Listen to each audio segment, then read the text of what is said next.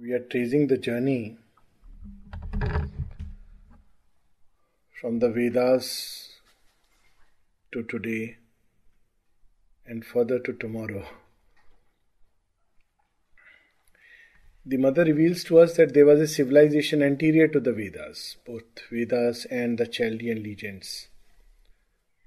In fact, man is born with this quest, and wherever there is quest, there is already the journey of the Vedas has begun. As Sri Aurobindo starts his life divine with this quest, the earliest preoccupation of man, or so it seems his inevitable preoccupation, for it returns after every period of banishment, skepticism and denial. What is this earliest preoccupation? God, light, freedom, immortality. So we are programmed for this. We are, to use a modern term, hardwired or soft-wired for this. We just can't help it. And it was a reminder of what we didn't speak about in the Vedic journey. That noise was a reminder. All that obstructs the path. Yeah, I think this is okay. Proceed. So before we proceed, just to look at some of the salient features once again of the Vedic lore. To start with, the very first truth that the Vedas declare, and declare it very boldly, but in a very wide Catholic way, is that Ekam Sat Vipra Bahuda Vadanti. There is one truth, but the wise call by different names. Now, immediately that puts Vedas in a very different category of scriptures. There are as many paths as there are human beings. Every journey is unique. And this tendency to codify, systematize and fix things into a fixed process came much later. But if you really look at the early journey of the Vedas, it was a quest where everybody in his own way was approaching. The important thing was the quest. And when we really fix the path, then in certain ways we finish it. This tendency came much later. That this is the way to proceed on this path, this is the way to proceed on that path. Because the path opens from within, and it starts with the lighting of the fire, as we have seen. And then each journey will go through its own unique experiences, we all have our unique past, we all have our unique future. And therefore, the path will open as we proceed. But the common thing is that there is one truth, and there are so many ways of approaching it, so many names with which we have tried to conjure it.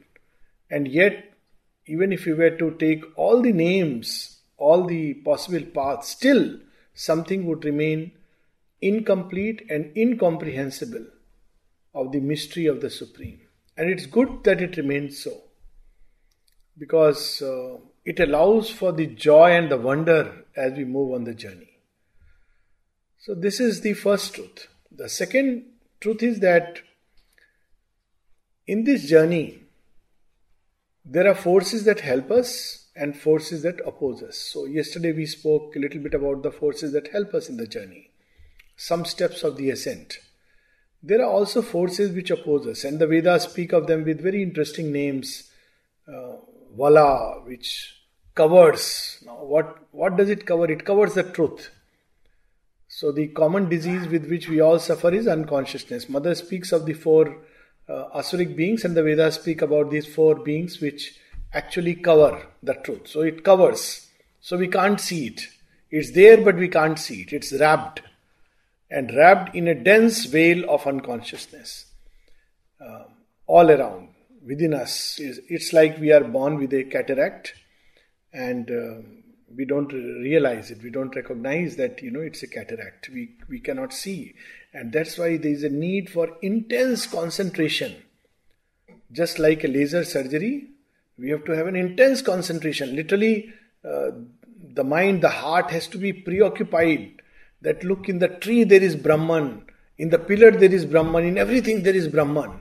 So, because of this intense concentration, after a while, something like a light begins to come and the veil is rent apart and one begins to look beyond towards that one reality. So, there are forces which cover the truth. Then there are forces which tear, cut it asunder, present it to us in bits and pieces, and we may confuse these bits and pieces and aspects to be the whole truth. So this is the other aspect of the journey. There are panis which steal what we have gained. Sometimes people dream that they have lost things and there is a theft in the house, and these are done by actual forces. So morning time, people feel very nice, they meditate, they go to a wonderful place, and there are forces which are waiting. It's like, when you come out, there was a nice interesting story I read once. Of course, the story is in a different context, but there was a person who was thrown out of the church, so he had to do something for a living. So he was wondering that what should I do so that my business runs well. He didn't want to go far away from the church. And he realized when people come out, the first thing they look for is a cigarette. They want to have a cigarette. So he starts by opening a cigarette shop right across. So it's very interesting that as we move along the path, we encounter these forces, and these forces are very, very real. They are absolutely... they steal away. So morning one has gained very beautiful things. Then by night, especially when one is asleep, and because the sleep is so unconscious, these forces come and tear away. And this is a whole world that the mystic begins to open to, especially one who walks on this path. How these things steal away and we feel sapped of energy. They come in various forms. They will come even when we are awake. It's a whole world to be explored.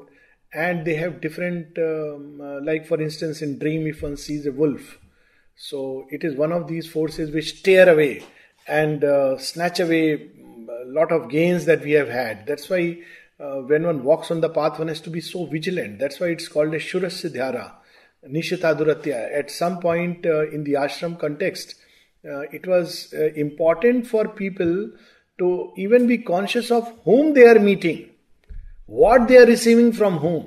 And there are very interesting stories of that when someone wanted to give something to Pavitrada, somebody who had just become friendly to him. He was not really on the journey.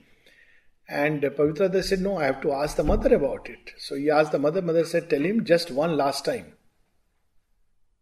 Because any interchange, any transaction, we gain or lose. So the more we grow on the path, the more this inner wealth accumulates, the more there are robbers, highway robbers. That's how they are described in the Vedas, who come to steal it.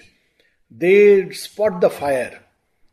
And the moment they see that a fire is burning bright and upward towards heaven, they have their characteristic action. They will throw doubt.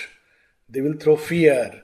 They will put all kinds of logical explanations why one should not walk the path, including things like practicality. Oh, I'll do it later. Oh, it's too early. Oh, it's a retirement age plan. All kinds of things. What if you lose this world and don't get another?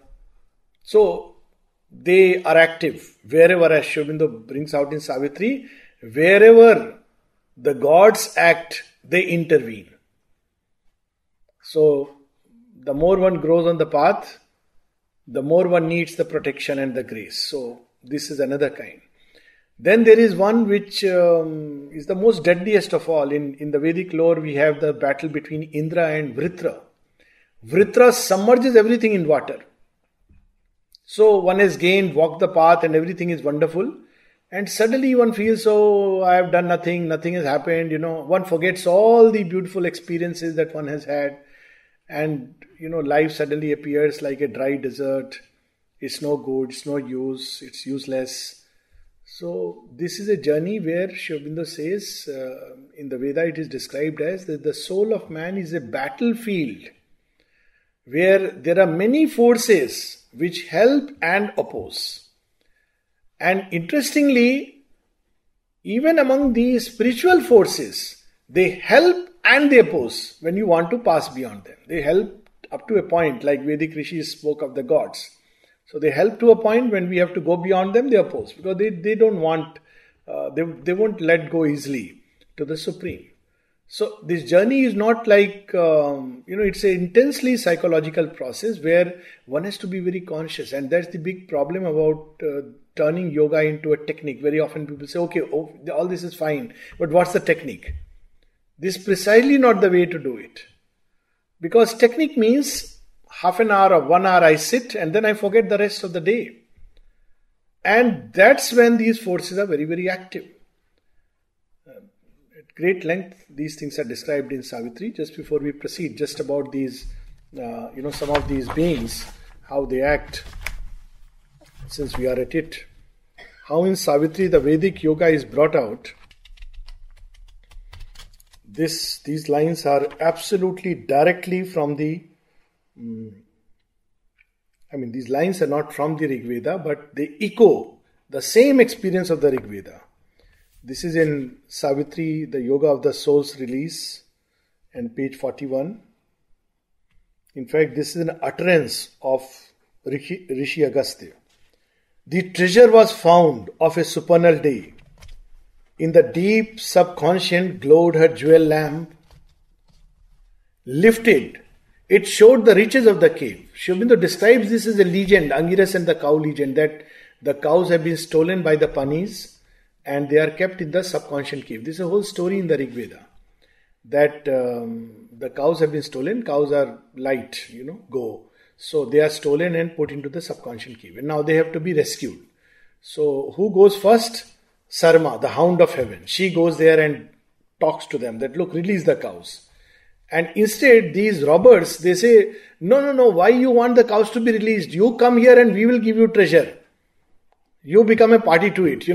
They try to bribe. But she doesn't. She goes back and reports that that's where they are hidden. And as the story goes, Rishi Agastya drinks the ocean, and Angiras, with the power of the word, smashes the caves and releases the cow. This is the story. Now look here how Sri Aurobindo describes it. Lifted, it showed the riches of the cave, where by the miser traffickers of sense, unused, guarded beneath night's dragon paws, in folds of velvet darkness draped they sleep. These are the cows, the riches which are hidden in the subconscious caves, whose priceless value could have saved the world. A darkness carrying morning in its breast looked for the eternal wide returning gleam, waiting the advent of a larger ray and rescue of the lost herds of the sun. We are reminded even of the story in Odysseus, his travel and the herds of the sun, and how they are close in an island. So all these stories, they are not myths. They are real movements of forces and beings within us. And when we move on the path, we can actually experience it. Similarly, the help one receives, the inspiration, the hope, and we also spoke about the 7 rivers and how these rivers are very beautifully described in Savitri, and the hound of heaven. In the Vedas, Sarma is the goddess who is often shown, picturized as hound. She is the dog who can smell from afar. So she knows from afar where is the danger. So as we grow in intuition, something warns us, cautions us that look, here is a danger. And if one is conscious, one should be a lot more careful with whom one is mixing, where one is going, what kind of interaction one is having. From afar it comes and tells us. And Sri Aurobindo literally used the same language, Sarma, the hound of heaven. First he describes about these rivers, the 7 rivers that the sages experience, seers experience, and they come inside, they open this lid and they pour inside us. Oft inspiration with her lightning feet, a sudden messenger from the all-seeing tops, traversed these soundless corridors of his mind, bringing her rhythmic sense of hidden things. So one cannot understand by a process of analysis, but by another faculty of knowledge which begins to awake. A music spoke transcending mortal speech, as if from a golden phial of the all bliss, a joy of light, a joy of sudden sight, a rapture of the thrilled undying word, poured into his heart as into an empty cup, a repetition of God's first delight. So this is the this knowledge, this opening, as this light pours in, this consciousness pours in, this peace pours in, it brings joy. So this whole idea that God's journey is a painful journey is actually a perversion. It is not a painful journey. In fact, the closer we go to the divine, the more ananda we feel. And if we are not feeling joy, that means we are getting entrenched in the ego self. Something is wrong, something is amiss. The joy of being is a very important barometer. In fact, one of the places when Sri Aurobindo was asked what is required for this yoga, what qualities. So, one would normally expect, somebody who gets up at 4 o'clock in the morning, goes regularly to the temple and performs all the rituals. Sri Aurobindo doesn't say all that. He says first requirement is sound and balanced body and mind. Just like Vivekananda said, teach people to play football rather than read the Gita. They'll be closer to God. Amazing. And then he says, how do you pronounce it? Zo de vivre? Uday, what's the correct pronunciation? Somebody. He says one of the requirements is the joy of life. In French, zo de vivre? Zo de vivre. Zo de vivre. The joy of life. It's important. If that is missing, you can't take to the path of yoga, because at every step, the first robber you meet on the way and one is sent flying, packing. My God, I never thought that such beings will also come. But if there is a joy of life, and a third thing which is very important to walk this path is a sense of humor. God, at one place in one of his aphorisms, Sri Aurobindo says, God doesn't take his world as seriously as we take it. And that's why he has created this beautiful, wonderful world. We are too serious with everything, too serious with life, too serious about God, too serious about everything. But he has created this out of delight. What do the Upanishads say? Raso Vaisaha. He is verily delight. A whole Upanishad ultimately discovers his delight. So even the process of growth, which is called a sacrifice, we spoke about it yesterday.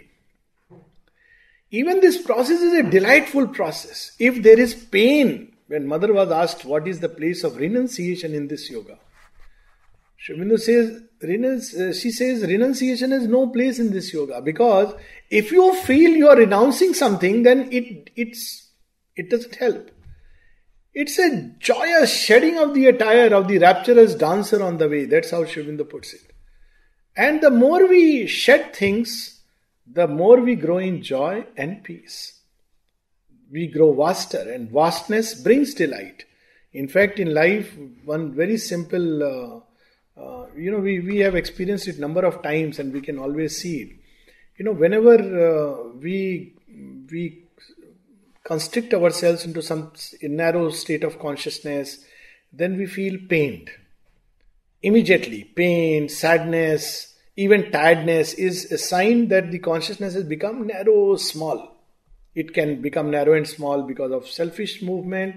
It can become simply because one is too tired and exhausted and the consciousness falls back upon oneself. Whereas the moment we become vast, immediately the consciousness is filled with joy. That's why when people say ki Bhagwan ka nyay kya hai, what is God's justice in this world?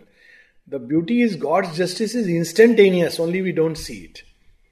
So every deed which is done out of unselfishness instantly widens us and fills us with joy. Instant reward. And every deed that is done with a sense of selfishness constricts us and it brings pain. So here we are reading about how when this inspiration pours in, these rivers pour in, there is a delight. One feels like singing, dancing. Because it's such a delightful experience. Inspiration brings that joy.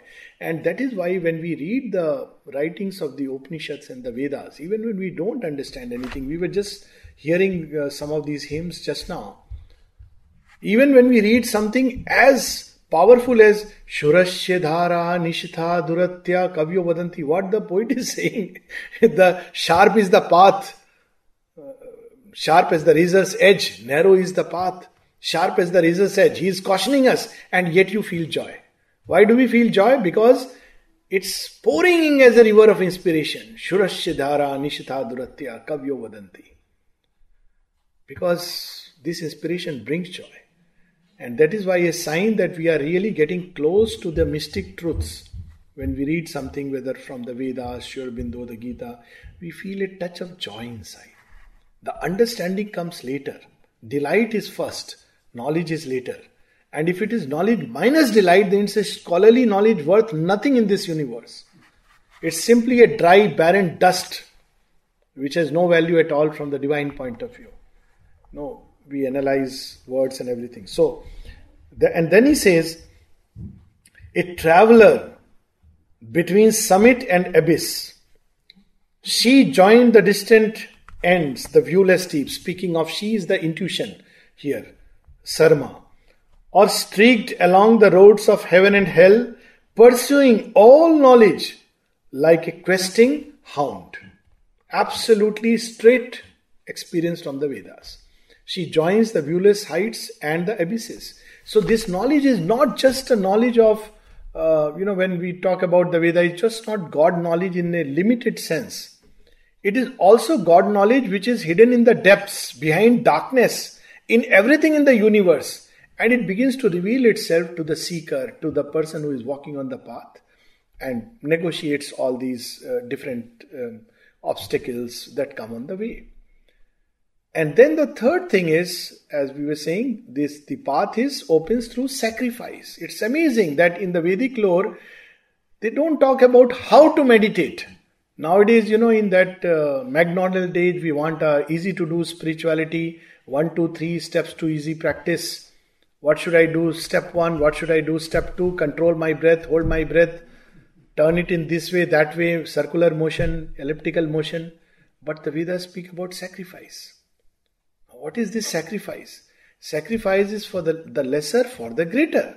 Lesser joy for a greater delight. So always there is an increase. There is plenitude. And the fourth is the mutual transaction that takes place between heaven and earth.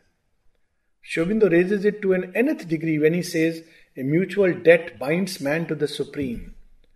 Now this transaction is, in the Vedas it's, put in a very interesting way that man sacrifices to the gods and in return gods give him something. So when we sacrifice portions of our mortal nature, our mortal ways of thinking, feeling, willing, hoping, then in return these powers and energies increase in us because that vacuum is filled with these powers, these energies, and we begin to change into a new being. This was the process that the Vedic rishis used. But if we say, no, I am not going to let go of my mind and its processes and I am going to find God only through the rational analytical process, then fine. It's not really the path of the Vedas. The path of the Vedas is that there is a quest, it burns, and I am going to offer this, and it can go to any extent. In Sri Aurobindo's writings, finally, what is that ultimate sacrifice? He tore desire up from its bleeding roots and offered to the gods the vacant place. So it goes to an ultimate point where bleeding roots are the very subconscious from which Ashwapati plucks out the desires and offers. But for whom? For the gods, that you come and occupy this place. So we see the Vedic lore, which is a very rich, vast and complex yoga, but it is as relevant today for anybody who walks on the path. All these experiences will come, and not only come inwardly as psychological subjective experiences, but objective experience. One can actually see the panis, these forces, and the gods who come and help us in the journey. So this is fascinating. That's why the Vedas are the eternal truths, which can be replicated in the human consciousness, but in many, many ways. In each one, they will reveal themselves in their own unique way. But is this the complete truth? Is this everything? Well, in an essential way, yes, because the Vedas speak about realizing that one truth and the path of the sacrifice, the ascent of the soul out of ignorance towards knowledge, towards a state of light, bliss. And the beauty of this approach is it combines secular and religious approach. It's very interesting because, even if one doesn't really believe in a God as we normally call it, still we can believe in states of consciousness that are beyond human beings or our mortal state. And therefore we can ascend into that. These states of consciousness is a very, very secular approach. When we aspire for beauty, for light, for love, for bliss in this world, for harmony in this world, what are we really doing when we aspire for wideness? It's the same thing, but put in terms which are very secular. When we say that I want harmony in life, basically we are saying, God Mitra, come and occupy our life, make life more beautiful. When we say, oh, I wish life could be beautiful, there was a whole movie, Life is Beautiful. What are we really doing? We are actually aspiring for beauty to manifest in this world. And we need not necessarily use a religious approach. So the beauty of the Vedas is it combines a secular and a religious approach, and there comes a time when they fuse into one. That's why in India, where this Vedic lore was practiced, there was never any real, in fact not real, even unreal antagonism between these two approaches. It's very unfortunate that modern debaters try to create a antagonism between the two, but never occurred. Secular approach towards the divine, towards that plenitude, towards that beatitude is as valid as a religious approach. The important thing is that humanity must progress. That's what the mother says, that there should be urge for progress, thirst for progress. If that is there, it doesn't matter. We call it beatitude. Or we may call Tripur Sundari. So we may worship her as Devi, or we may worship her as a plenitude, a beatitude which exists as a state of consciousness. The Vedas allowed this, both these approaches. So where was the limitation? What was necessary? What was left to be done? And that's where we saw that particularly in the Vedas, because the language was open to both kinds of interpretation, later people interpreted it in a ritualistic way. Because it's much easier to light a fire inside the house than to light an inner fire. Much easier to offer, a little bit of extra ghee that we have into that fire than to offer the Ghritam, which is the illumine mentality, in the inner fire so that it can blaze upward. Much easier to put wood and other kinds of offering into the outer fire than to offer everyday action into the inner fire so that it may blaze, so that these actions can get purified. So the ritualistic interpretation was the easier part. And man always, like going to temple, as we were discussing, is the easier part. Much more difficult to emulate that truth and bring it inside. And very often, even meditation is practiced as a debt that man, owes to God, that I have done my bit. But to carry that fire inside, to turn it from a flame into an inferno, that is the whole trick. And for that, the whole life has to become a movement, a journey. Because the Vedas visualized life as a journey which runs on two levels. That also we spoke yesterday. One is an inferior gati, a rhythm. Now, in that inferior gati, dharma is important because dharma prepares us for the higher rhythm. But dharma in the Indian context was not morality, but something much deeper, much more fundamental. Morality comes with human mind. So, according to that, there would be no dharma before the human mind developed, because the mind arbitrarily divides things into good and bad, right and wrong. This is a mental conception. But what is the basis of good and bad? What is the basis of right and wrong? Is there something more universal, more fundamental? So there came the concept of dharma. And from that dharma, we have the first dharma is Sanatan Dharma. This is an eternal truth which is at the root of all things. And this eternal truth, people have sought in many ways. So Sri Aurobindo says in one of his very famous Uttar Para speeches that what is the scripture of Sanatan Dharma? He says, all scriptures And it goes beyond scriptures. Sabd Brahmati Vartate. All scriptures, he says, even the Bible and the Quran are scriptures of Sanatan Dharma. Because they are also approaches towards the infinite. So what is left out? Everything is there as part of that, at the root is that eternal truth. So that is the Sanatan Dharma. Then this Dharma is unfolding in its own way in terms of space and time. So the second understanding of Dharma was that this Dharma also has to be seen in a certain context. So what is right and wrong, good and bad, according to the Vedas, very beautifully it defines what really is sin. This sin concept is not there actually in the Vedas, but if at all there has to be a definition. All that keeps us away from the one eternal truth. Now when we look at that, many things which may include our duties, our family ties, which are so much glorified subsequently, they all maybe, it prevents us from reaching out. But that doesn't mean to break things, but it means to change our orientation. That touches upon this question that was asked yesterday or today, that what is the difference between Maya and Moha? Sri Aurobindo says that you cannot slay Maya, you can slay Moha. Maya is the play of multiplicity with oneness as its root. Now, the problem is not Maya. Multiplicity has been created with a purpose. The problem is Moha. It is an ignorant way of dealing with these things. And what is the ignorant way? This is mine. I think yesterday we spoke about Yagnavalk's stories. This is mine. I possess it.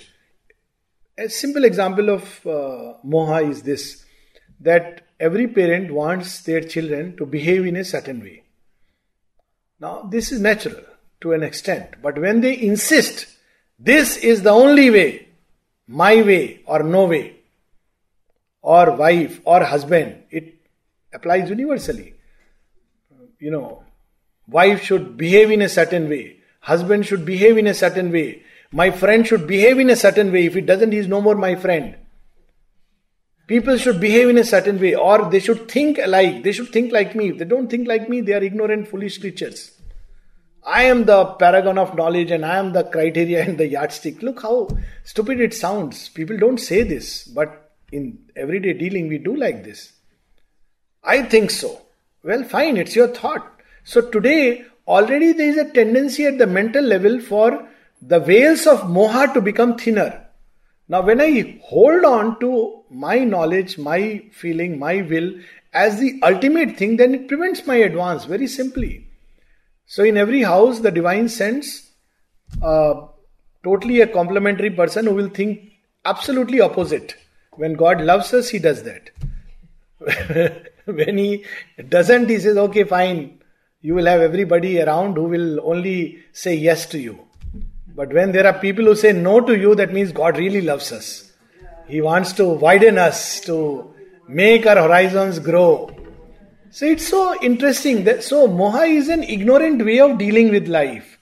And that ignorant way comes because we believe the body to be all, the bodily relation to be everything. All our relations are determined, unfortunately, by the circumstances of our birth, by people who are in proximity. It's very sad.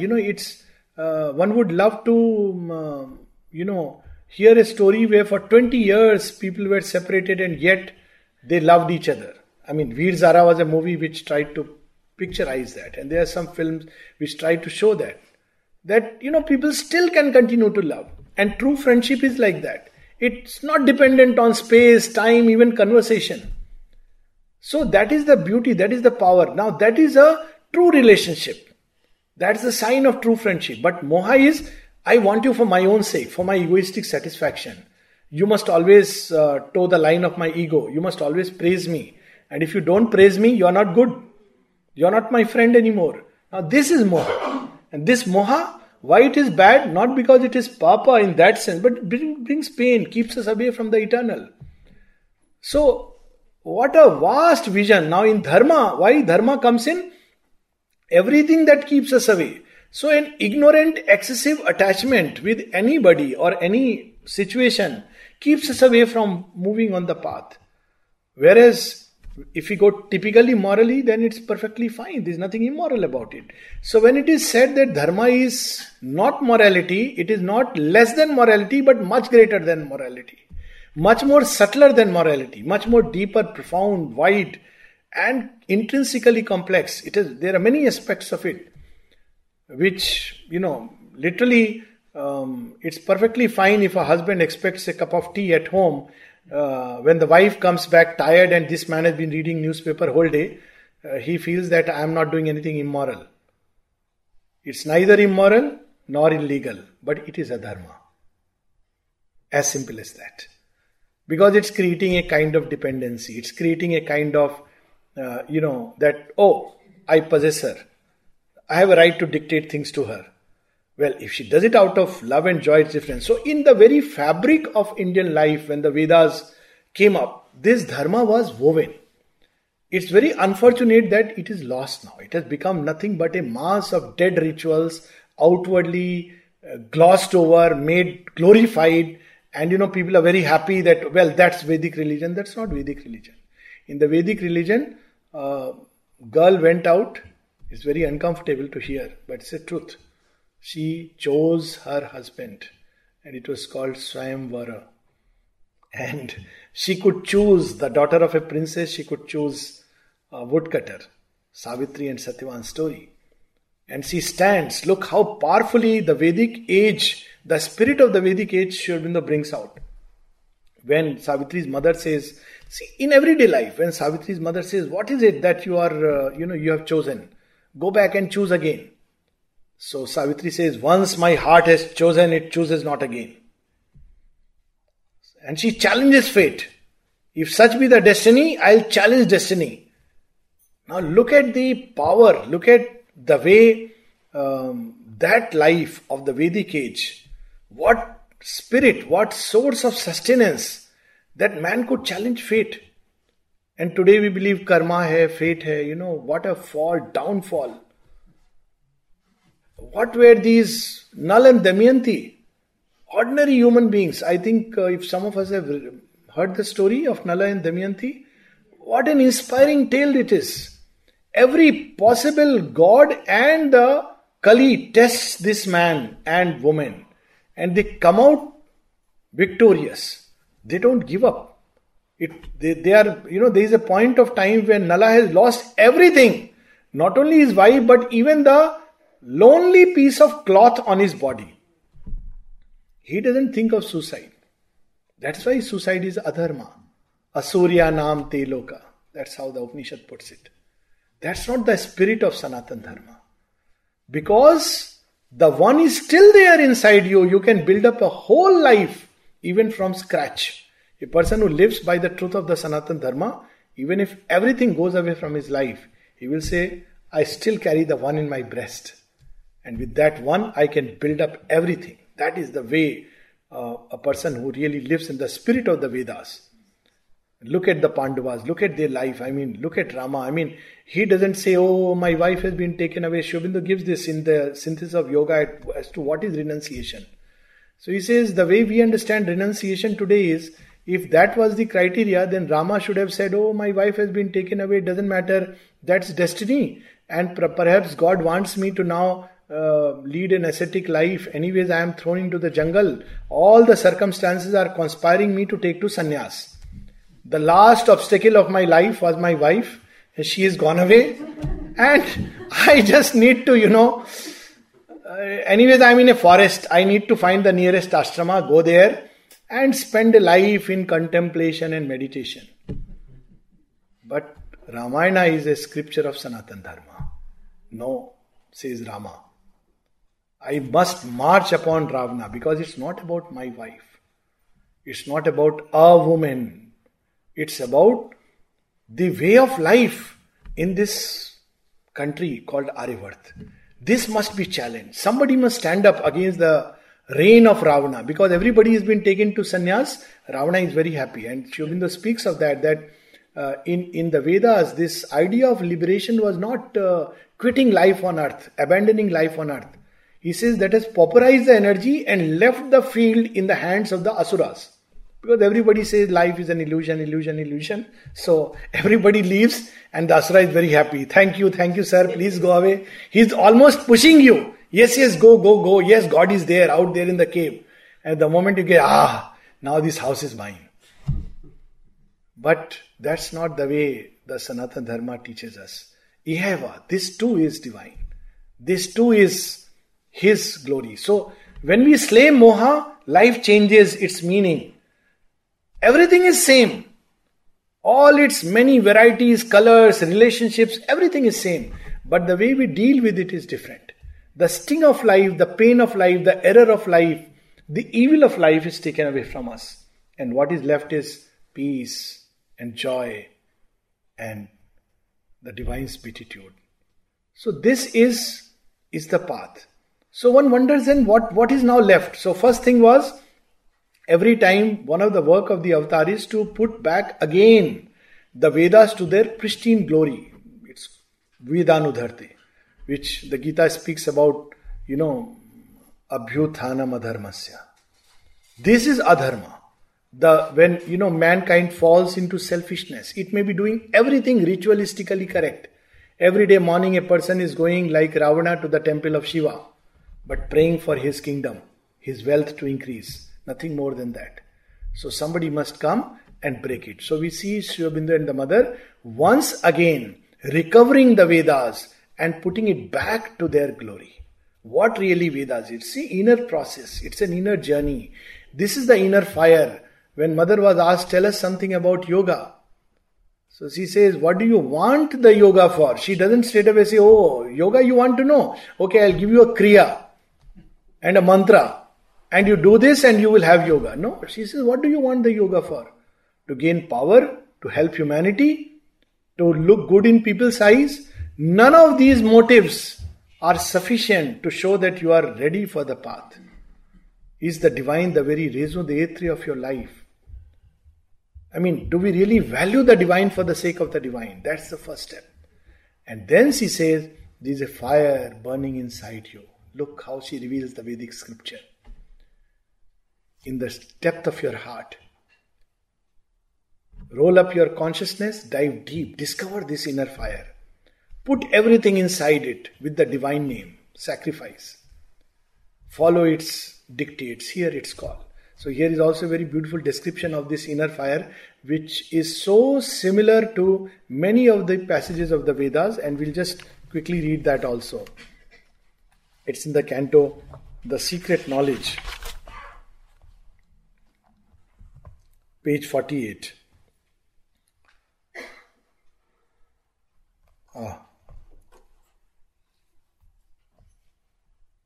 So what happens when the mentality begins illumined? We read yesterday about the Indra. When he changes the mind into an illumined mind, then how does such a person think? Of course he doesn't think, but he is inspired, intuition, revelations, these come. What else happens?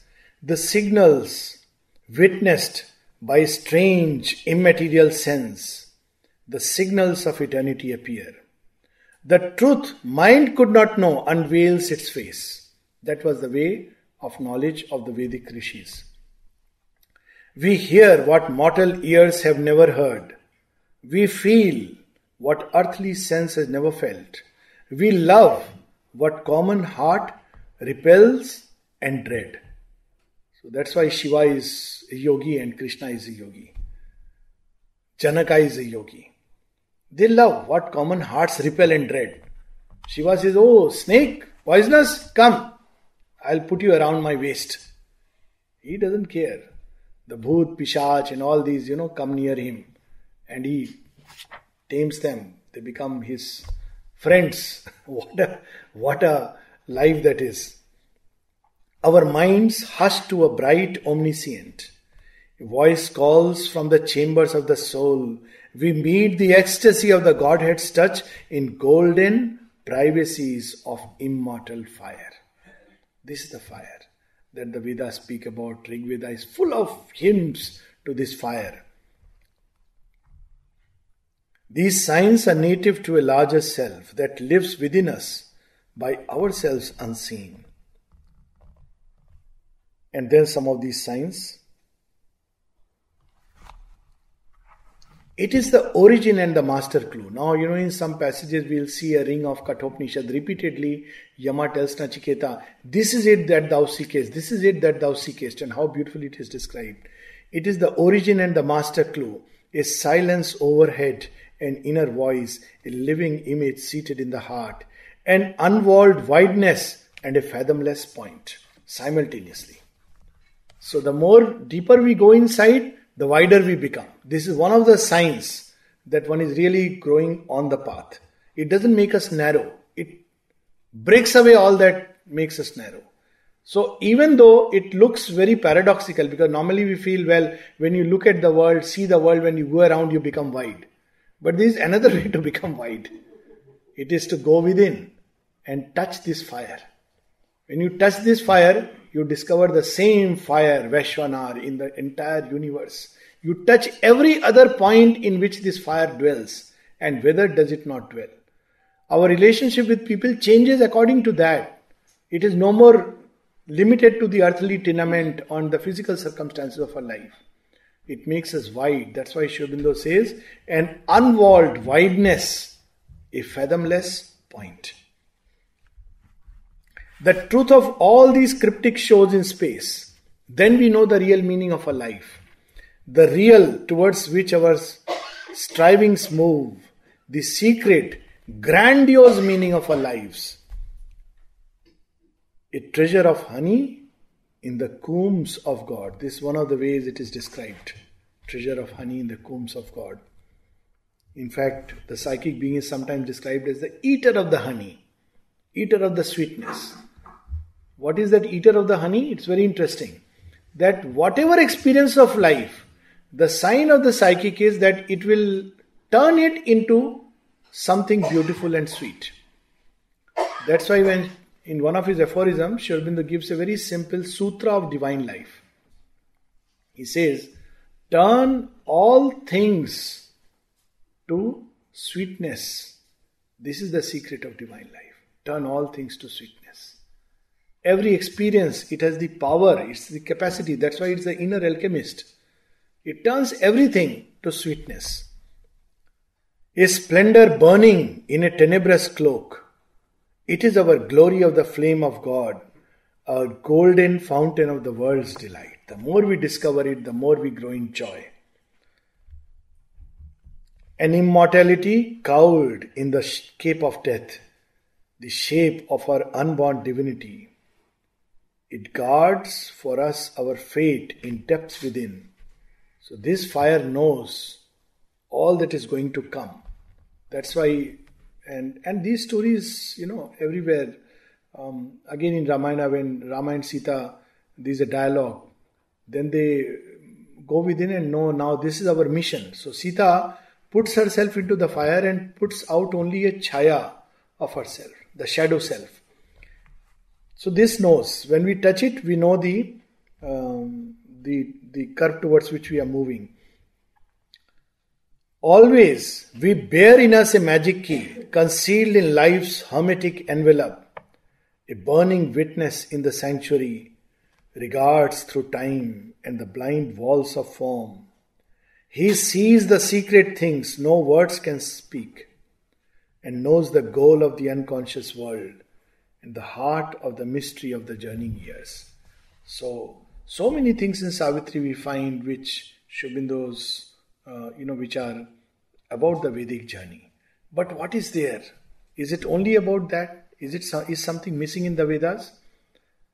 Well, one of the things is the collective aspiration of mankind.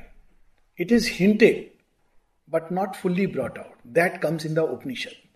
Repeatedly we find in the Upanishad, Sangachatvam Sangvadattam is expanded. Sehna bhavatu, sehno bhunaktu. These are Upanishadic verses where people aspire that all of us, for good of all, for everybody's well-being. So this collective aspect of our progress comes much more forcefully in the Upanishad than in the Veda. It's there, it's hinted definitely, but not with all the strength and the fullness. The second part, the second aspect which is missing is, which comes in the Tantras, is the Shakti aspect. There is, of course, the Purusha of whom they sing the glory. And of course, there is the mention of the white mother, the radiant mother. But the Tantra bring out this aspect of the Shakti with much more fullness, much more power, and much more practical. It's practical aspect, because Tantras talk about forms and processes, and for that the Shakti has to come into play, using the Shakti as a doorway. In Sri Aurobindo's yoga we find both the Vedantic side of knowledge and the Tantric side of knowledge fused together. The third aspect which we find missing in the Vedas is the Vedas don't talk about something very, very fundamental, something which is like the mystery of mysteries in creation, a mystery that has boggled the minds of even great mystics, and it's the mystery of God's birth in time. The Vedas don't speak about that. And that we find Krishna for the first time speaking about it in the Gita. That revelation we see in the Gita, Yada yada hi dharmasya glanirбhavati bharata abhyutthanam adharmasya tadatman sujamaham. These verses are amazing, just these 4 lines. God becoming limited, that unwalled wideness, assuming a mortal breath. What is this mystery? So it's hinted in the Vedas only in the sense that all of us are that in a certain sense have become this. But the Gita makes it very explicit that no, there is a special process of the divine becoming human. This is of course missing in the Vedas. And that is why we find something very beautiful in Savitri. And of course the fourth thing which is missing in the Veda is the fullness of bhakti which Sri Krishna brings to earth. That's why Sri Aurobindo says that out of the 4 great events in mankind, one of them was Krishna's exile from Vrindavan, because it created devotional religion. In the Vedas, there is hints of bhakti. When there is, when the Rishi speaks about surrender to the fire and prays to it that make the crooked in me straight, burn away my coverings. But that flaming core of devotion, where one gives oneself to the divine and forgets all else, this comes much later. So it would be an error to believe that everything is there contained in the Vedas in a seed form, yes, because it's the earliest dawn of humanity. But we must also remember, as Sri Aurobindo reminds us in Essays on the Gita, we don't belong to past dawns, but to the noons of the future. So the Vedas are not a book that have been written for all times and finished. As more and more experience grows, the Vedas will reveal themselves in everyone in their own unique way. So there are 2 ways to read the Vedas. One is a very ritualistic way. This is it. What is not there in the Veda, nobody can talk about it. That was one of the objections people had to Sri Aurobindo. That it's not there in the Veda. There is no talk about transformation of the body, so it's not possible. Because you are doing something which the Vedas don't speak. And Sri Krishna himself in the Gita, he demolishes this approach to the Vedas. He says very clearly that he who is living in the consciousness of Brahman, for whom what is the utility of Vedavad, the philosophical and metaphysical understanding of the Vedas? He says only that much, as a man who is surrounded by the sea all around has the utility of carrying water in a little jar. Because then you have gone beyond. So there is a limit to which words can lead us. You have to go beyond the written speech. All that which has never been written, all that which has never been heard, all that which has never been conceived and imagined is also a Veda, but an unwritten Veda.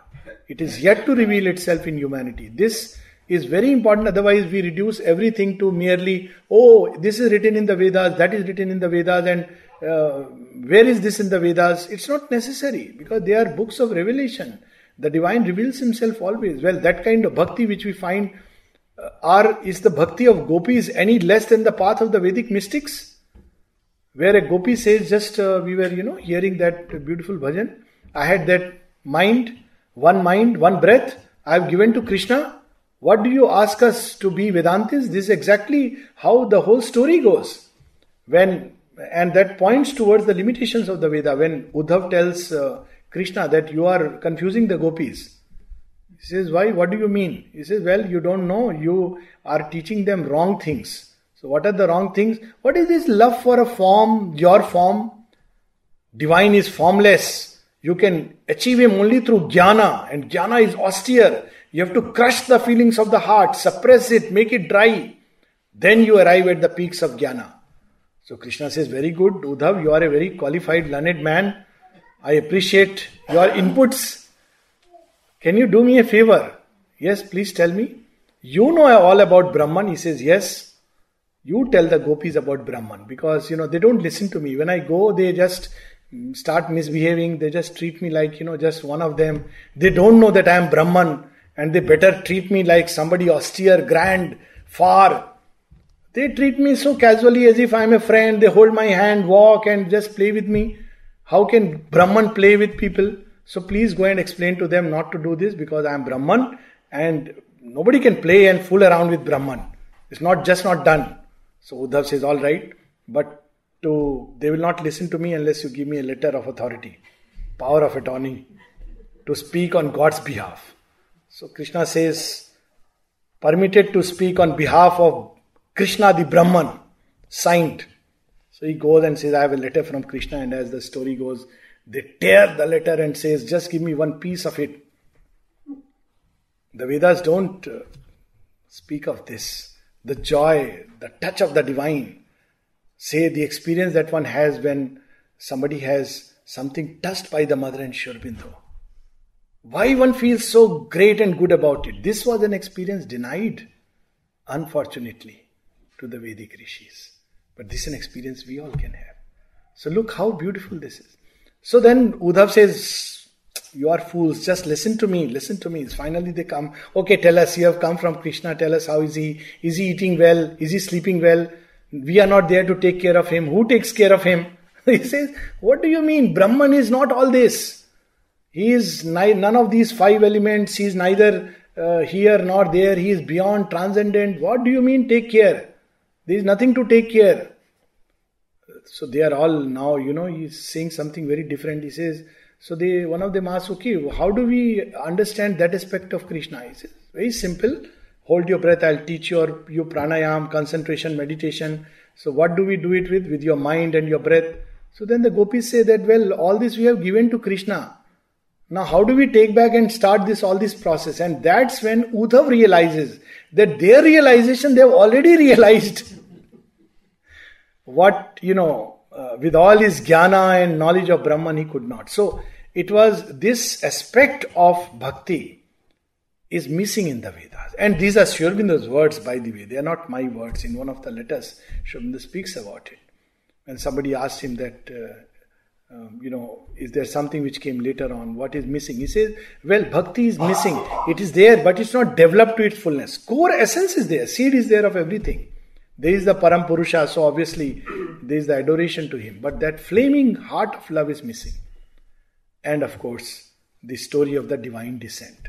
So Vedas end with, as we read yesterday, with at the doors of the sun, where they knock and enter. The Rishi wants to enter or get that revelation of the sun for himself, so that he may live according to the rhythms of the eternal, or Rith. But there is something else. What if Surya Savitri, to which the Vedic rishis aspired to pass, comes down, assumes a mortal body, moves in this mortal world among men as one of us? That is something which the Vedic rishis did not even attempt. It was far beyond. Even when they spoke about the rays of the sun, it was something of that consciousness, something of that breath coming from above and changing their mentality. But that consciousness assuming a human form and shape, will it? Is beyond conception. And that gift to man is Savitri. Savitri is about the divine embodiment. It's the story of the Surya Savitri taking a human birth. So, there are so many things which over a period of time have happened. Human consciousness has advanced. First, the ritualistic interpretation of Vedas, that has to go. Second, it has to be available in a certain way to the larger life of humanity. And that's not possible if we stick purely to the externalities and fix it, only to certain external actions in certain fixed places. It has to become a living truth. And Sri Aurobindo and the mother make it a living truth. And most important of all, the divine descent amidst us, of which we see Savitri is a living example. So this is the uniqueness. And finally, I think yesterday, of course, we can take it as a question separately. As we see in each age, the same light was given to a different level. So in the Vedas, it was a psycho-spiritual. Then in the age of the Upanishad, it was to the mind. In the age of Tantra and Purana, it was to the heart and the will of man, to the life impulse in man. But finally, in Kali Yuga, the age of matter, it is given to the body of man. And again, seed we will find in the Vedas. Like if we go back to the Vedas, we see these devatas, these gods. We talked about these gods. They are not only beyond, they are also within the human body. That's why it is said that within the pind there is the Brahmand. Where do they reside? Later on in modern versions of Kundalini, we have very different description because the gods change their function.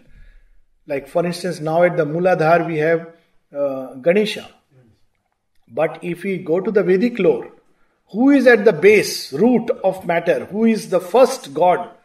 Through the gates of which the entry takes place. It is Agni. He burns there. He is the Godhead secret in matter. Then one comes up and then one encounters Varuna, Aryaman, Maruts, Indra. So, different, and they are each at different levels of our being. And one can literally even connect the working of these gods to diseases. And the same thing we find with the Panch Mahabhut, which were also, the same thing, these gods and the 5 Indriyas. They are, each Indriya, each sense is governed by one of these godheads. And these 5 elements, like at the base is the earth, then you have the region of the waters, and medical scientists know that whole abdomen full of all these things, movements of the waters.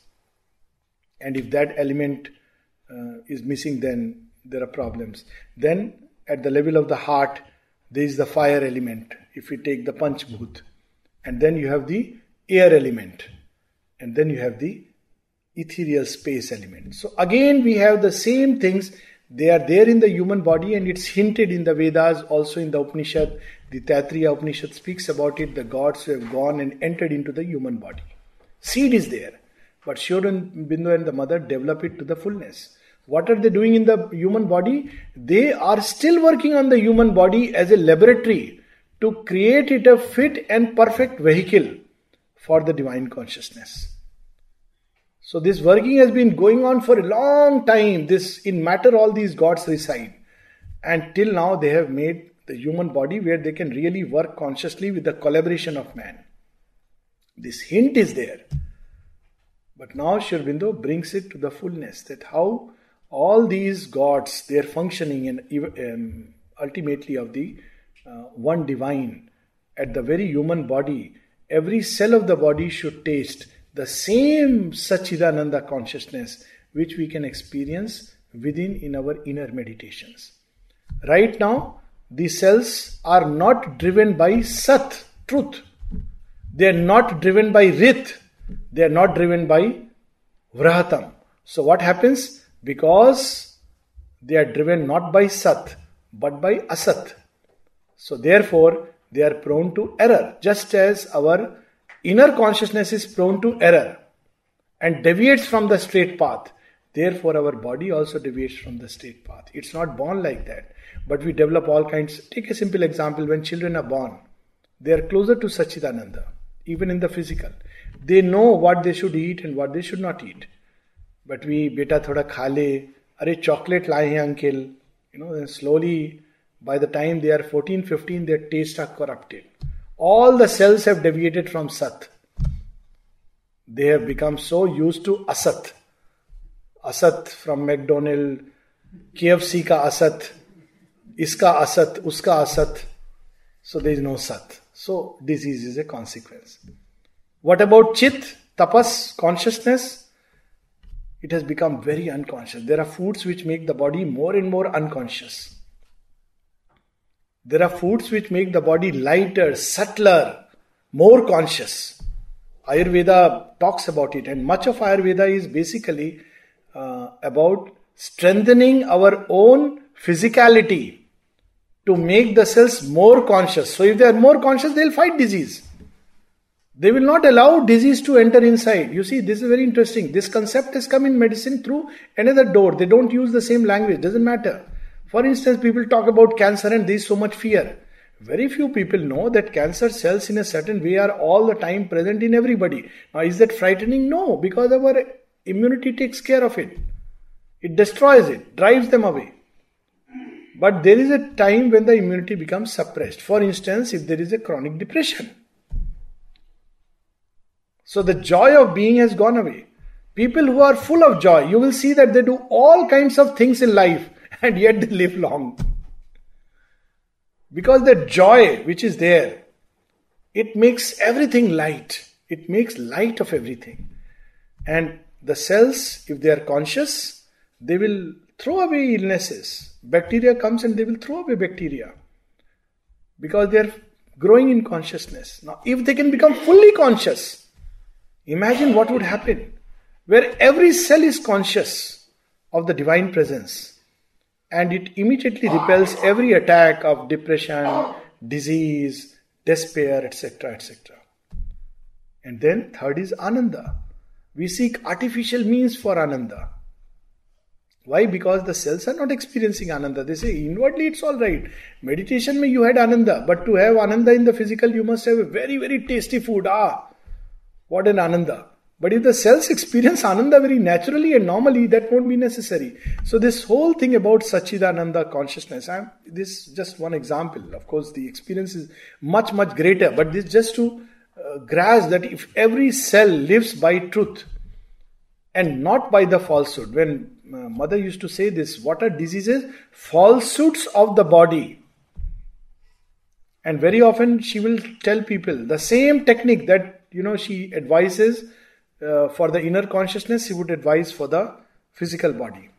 Don't pay attention to it. It is all falsehood. Don't pay attention to it. It's all falsehood. I still remember somebody was inside, in a ICU setting with all the tubes inside. One lady who had gone through a surgery, bypass surgery and all that, she suddenly had a vision of mother in front of her. What is all this falsehood that you have surrounded yourself with? Remove all this. It's not needed. Because we believe in it. See how falsehood works. It clutches the mind, fills it with all these formations. I am sick. Now in yoga, what is the method we follow in the method of Vedanta? I am Brahman. What do the doctors tell us? You are a diseased fellow. On the verge of death. Not Amritam, but Mrityutam. And we keep repeating it. We are frightened. Then over a period of time, fear comes into the cells. Of all the things which are the most impure, the greatest impurity is fear. These are mother's words. Fear is the greatest impurity and the closest ally of death. Fear in any form.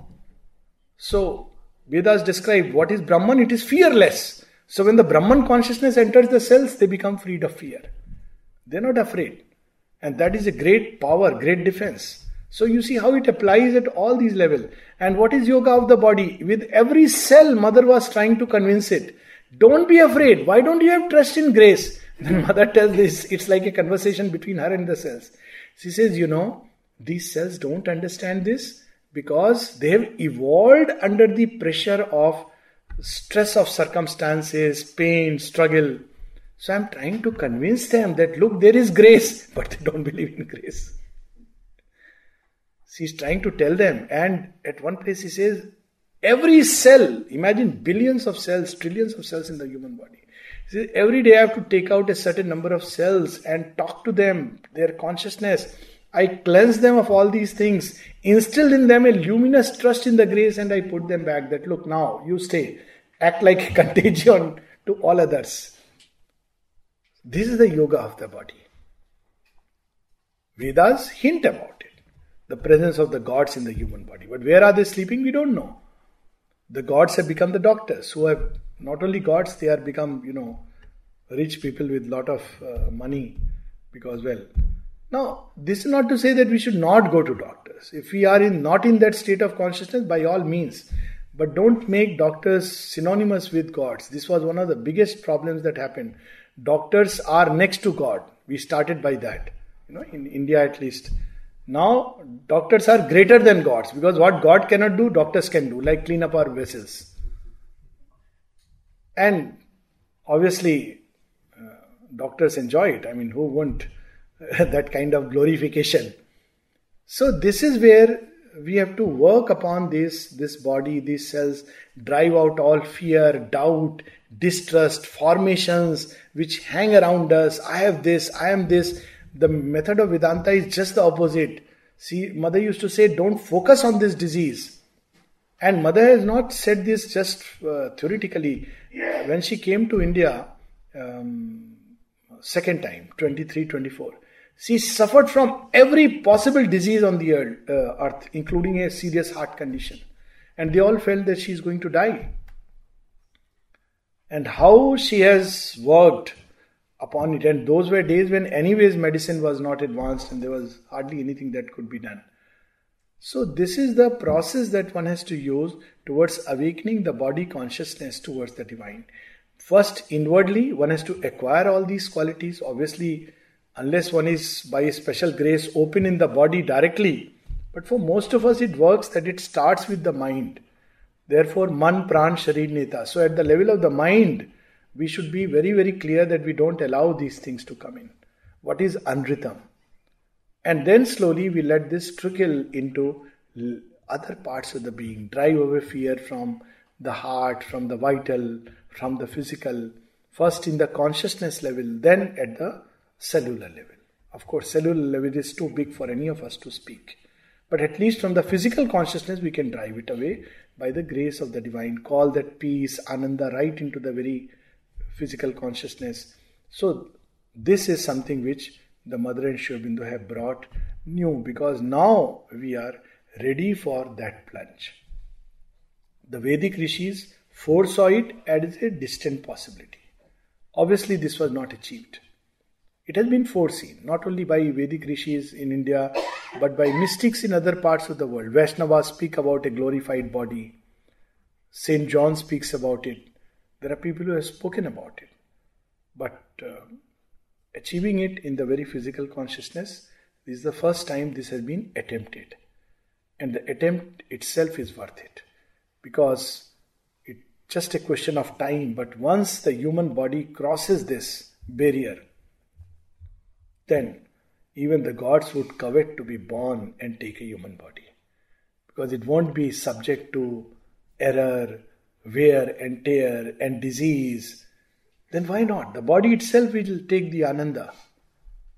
So this is the great vision that Sri Aurobindo opens before us. I'll pause with some lines from Savitri and then we will go into question answers. Yes. First, I think yesterday also referred to the Kena Upanishad, where there is reference to a consciousness beyond the mind, from which mind itself is born. Several places in Savitri there is a reference to that consciousness. So in book 11, page 705, also we spoke about the truth, the right, the vast, which the Vedic rishis aspired for. So Sri Aurobindo brings that in the final boon. Who will be these path breakers, these adventurers into the new world? How will we recognize them?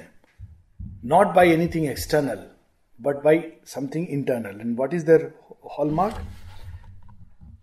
Abandoning the dubious middle way, a few shall glimpse the miraculous origin. Mind is not all his tireless climb can reach. There is a fire on the apex of the worlds. There is a house of the eternal light. There is an infinite truth, an absolute power. Adventurers into a mightier day, ascending out of the limiting breaths of mind, they shall discover the world's huge design and step into the truth, the right, the vast. Look, Exactly the aspiration of the Vedic rishis. Satyam, Ritam, Vrahatam.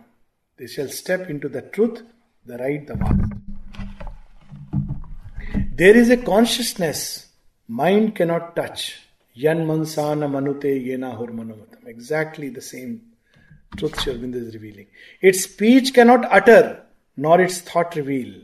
It has no home on earth, no center in man, yet is the source of all things thought and done, the fount of the creation and its works. It is the origin of all truth here. This sun orb of mind's fragmentary rays, infinity's heaven that spills the rain of God. It's complete, it's the Vedic vision. The immense that calls to man to expand the spirit. The wide aim that justifies his narrow attempts. Look at how beautiful this line is. The wide aim that does not negates or cancels, but justifies his narrow attempts. Because through approximations, we learn. We talk about, love of God. Sri Aurobindo says in one of his aphorisms, they talk about love of God, but they cannot love man. Whom are they in love with then? To start with, this is the basic training ground. First, the energy of love has to become human rather than animal. Then a sublimated human energy rather than the ordinary human pitch. And then it changes into a divine energy. It's a whole transmutation. Similarly with knowledge. It's a step-by-step process.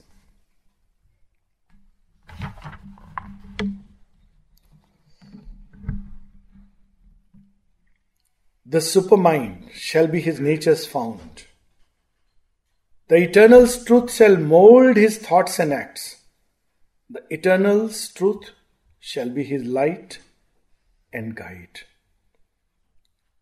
Overtopping this mechanical universe, a mightier race shall inhabit the mortal's world. On nature's luminous tops, on the spirit's ground. So, we had asked what is matter. Matter is the ground of the spirit for its manifestation. That also we yesterday shared about one of the stories of the Upanishads. The very first story is about Ushasti Chakrayana. Annam Brahman. The Superman shall reign as king of life, make earth almost the mate and peer of heaven. Light shall invade the darkness of its base. Then, in the process of evolving time, all shall be drawn into a single plan. A divine harmony shall be earth's law. Right now, we are not living by that harmony. So Yajnavalkya has to aspire, at least for his individual self, Satya Dharmaye Drishtaye. At least I want to live by the law of truth. And the law of truth is also one with the law of divine harmony. Law of truth is Rit. But a time will come when he says, when earth will be governed by that divine harmony. A divine harmony shall be earth's law. Beauty and joy remold her way to live. So yesterday we were also speaking about what is the difference between morality and something which is greater than that. It is not about simple goodness, it's about the sense of the beautiful. One of the simplest way to truly stay away from evil is not to treat it like a rule book, but simply to cultivate the sense of the beautiful and refer it in the heart. The heart will tell us, because it is the place where beauty resides. If we allow it to reside. Look, this action is not beautiful. Look, the word you spoke, it was not beautiful. Look, this feeling was not beautiful. This impulse is not beautiful. And this is without reference to any rule book. One needn't read any Shastra for this. And then the most powerful one, even the body shall remember God. Nature shall draw back from mortality, and spirit's fires shall guide the earth's blind force. A power infallible shall lead the thought. A seeing puja govern life and act. In earthly hearts kindle the immortal's fire. A soul shall wake in the inconscient's house. The mind shall be God vision's tabernacle. The body, intuition's instrument, and life a channel for God's visible power. So we'll stop here. This is the future vision, the age of Sri Aurobindo, which has just started. And it's a joy to be part of this great journey. Honestly, nothing else is worth doing, if you ask me, frankly. So we can have some questions, if you like. Yes, please. So like you mentioned earlier, Mother said that it's easier to do yoga in a forest under a banyan tree rather than in life, because in life you're going to be faced with all sorts of circumstances that are going to test your levels of faith and your sincerity. I think one of the most major difficulties is just kind of dissatisfaction. Sometimes you're like, why don't I have this when everyone else has that? Or just inertia, like, okay, I don't want to do meditation today. I don't want to do anything today. So what do you do when you're faced with when those formations when you're faced with an attack from those formations? What should your attitude be in those circumstances? 2-3 things. It is true that doing yoga in the world is more difficult, but the Mother also says it's more complete. When you do yoga only in an ashram, it's not complete. Something remains amiss. It's like, suddenly putting a child from kindergarten into 7th grade. Steps of evolution which are missing. So, when you take the challenges of life and overcome them, it's a far more enriching journey. So this is one part of it. The second is, most important, we need to have a compass needle within us. And there are 2 compass needles, if you like. One is faith and the will to be. So an important question that all of us should ask ourselves: what is my central faith and will to be? Now that keeps orienting us, because obviously temptations will come, there will be attractions, there would be, peer pressure and all the rest. But then every time it happens, I have to refer inside my faith and will to be. Third is beauty, the sense of the beauty. So it's fine if one is wanting, let's say, to succeed in life, an ambition. Let's put it like that. So, to start with, it's not that, in one day one can just get rid of ambition. But let it be an ambition which does not violate the sense of the beautiful within me. It's not by crushing others, by deception, by cheating. But something which is, as the Gita puts it, a karma which is governed by dharma. That's why in Indian thought there was this principle of Chatur ashram, fourfold ashramas. That first, a solid basis, dharma. The first part, 25 years or 20 years, was about dharma, understanding it. Then you have to still enter into the cycle of artha and kama.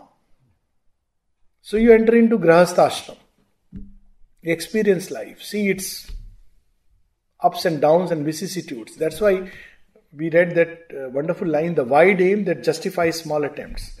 Now outwardly it looks, what a waste if ultimately I have to turn to God. But the point is, it is developing, equipping us with capacities will eventually be useful later on.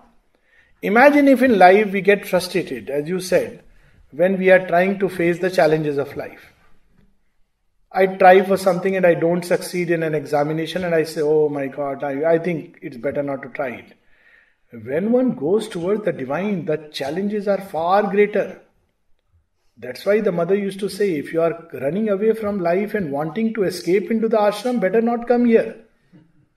Because you will have to face far greater challenges, subtler challenges, challenge from within, not from outside. Right now it's still okay because the challenge is from outside, so I can shut myself into my own shell. But what do I do when I face the challenge from inside? So, the field of life or the experience of life is necessary as a step to prepare us for this great journey. So one should go through that.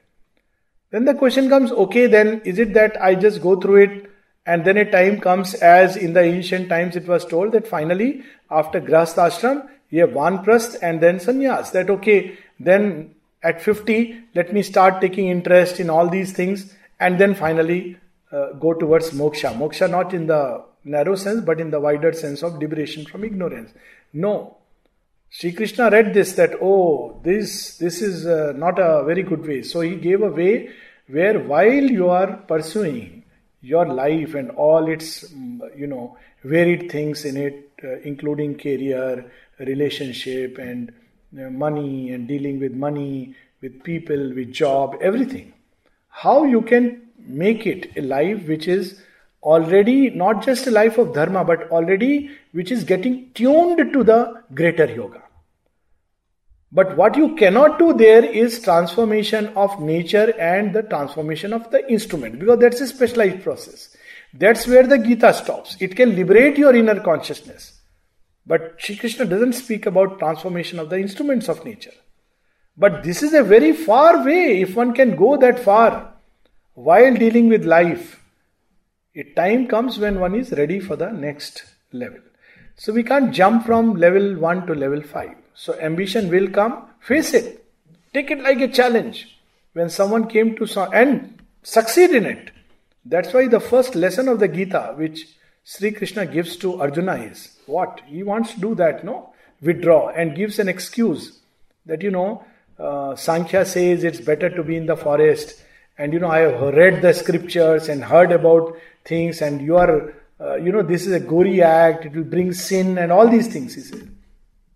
What does Krishna tell him? That whence this kind of a cowardliness has come over you, this unmanliness, very hard words. And then first he tells him, fight the battle, win, and if you win, enjoy the Rajyam Samriddham. Why feel guilty about it?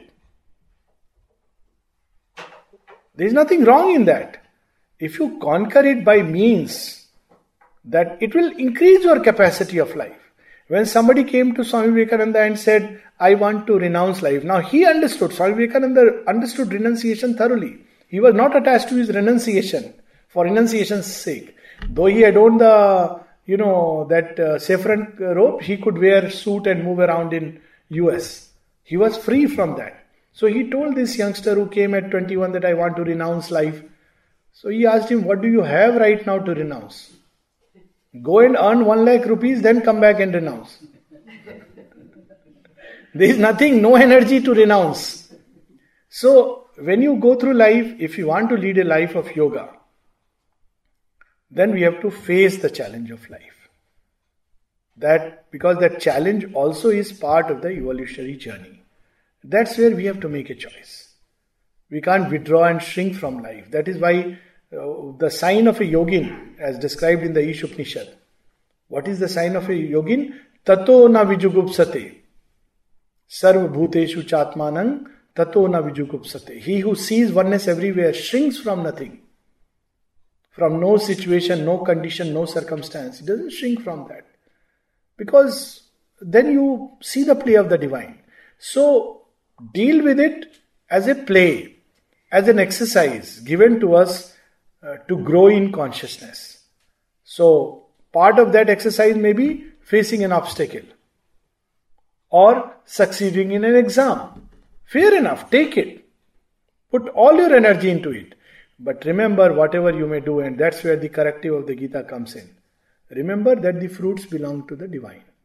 So if it doesn't work through, no need to get into despair and feeling guilty and sense of worthlessness, because anyways the fruit didn't belong to us. But put all your effort, you'll develop skills, equip us with various capacities. Because even when we go to the divine, we must have something to give him that, look, I have these aspects, capacities, talents, energies to offer at your service. Imagine if Arjuna said, I want to be your instrument. So what do you know? Well, nothing in particular. So Krishna will say, okay, fine, you sit beside, pray. But look, when Arjuna is a master archer, then he becomes a wonderful instrument of the divine. So develop these capacities, and life is an opportunity for that. Face it. nothing wrong in, having ambition for doing well in life. There is no need to bring guilt in it. But yes, as of now, it's important to remember that when we walk with too much ego, then we stumble by the speed. So it's important to keep that balance. That's all. When, the final going away of ambition, when, one enters into yoga, that's a later stage that, one has gone far enough. And then if one is attached to the same life and, wants the post of a university professor or a lot of name and fame, then it's dangerous. Because then it's counterproductive. It was useful at this stage, it's dangerous at another stage. Suppose we surrender more, then challenges will be... Maybe even more, because the divine may say, okay, now you have given your life to me, I am going to make you go through the big obstacle race to make you fit. It's like, to take an example, depending on our destiny. Now, people say that they want to join the armed forces. A lot of youngsters, get inspired. Now, I don't know how it works here, but something similar. So, they join the military academy.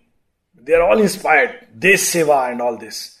And then they say, I have given myself to the country. It's one form of surrender. So what happens? The first day, get up at 2 o'clock, sleep at 11 o'clock. By 2:30 you have to be ready. Where have I come? So same thing happens, like, same with medicine. My heart is full of compassion. I want to help people. Therefore I want to become doctor. I want to listen to my mother who wanted me to become doctor. So I said, okay. So I got through.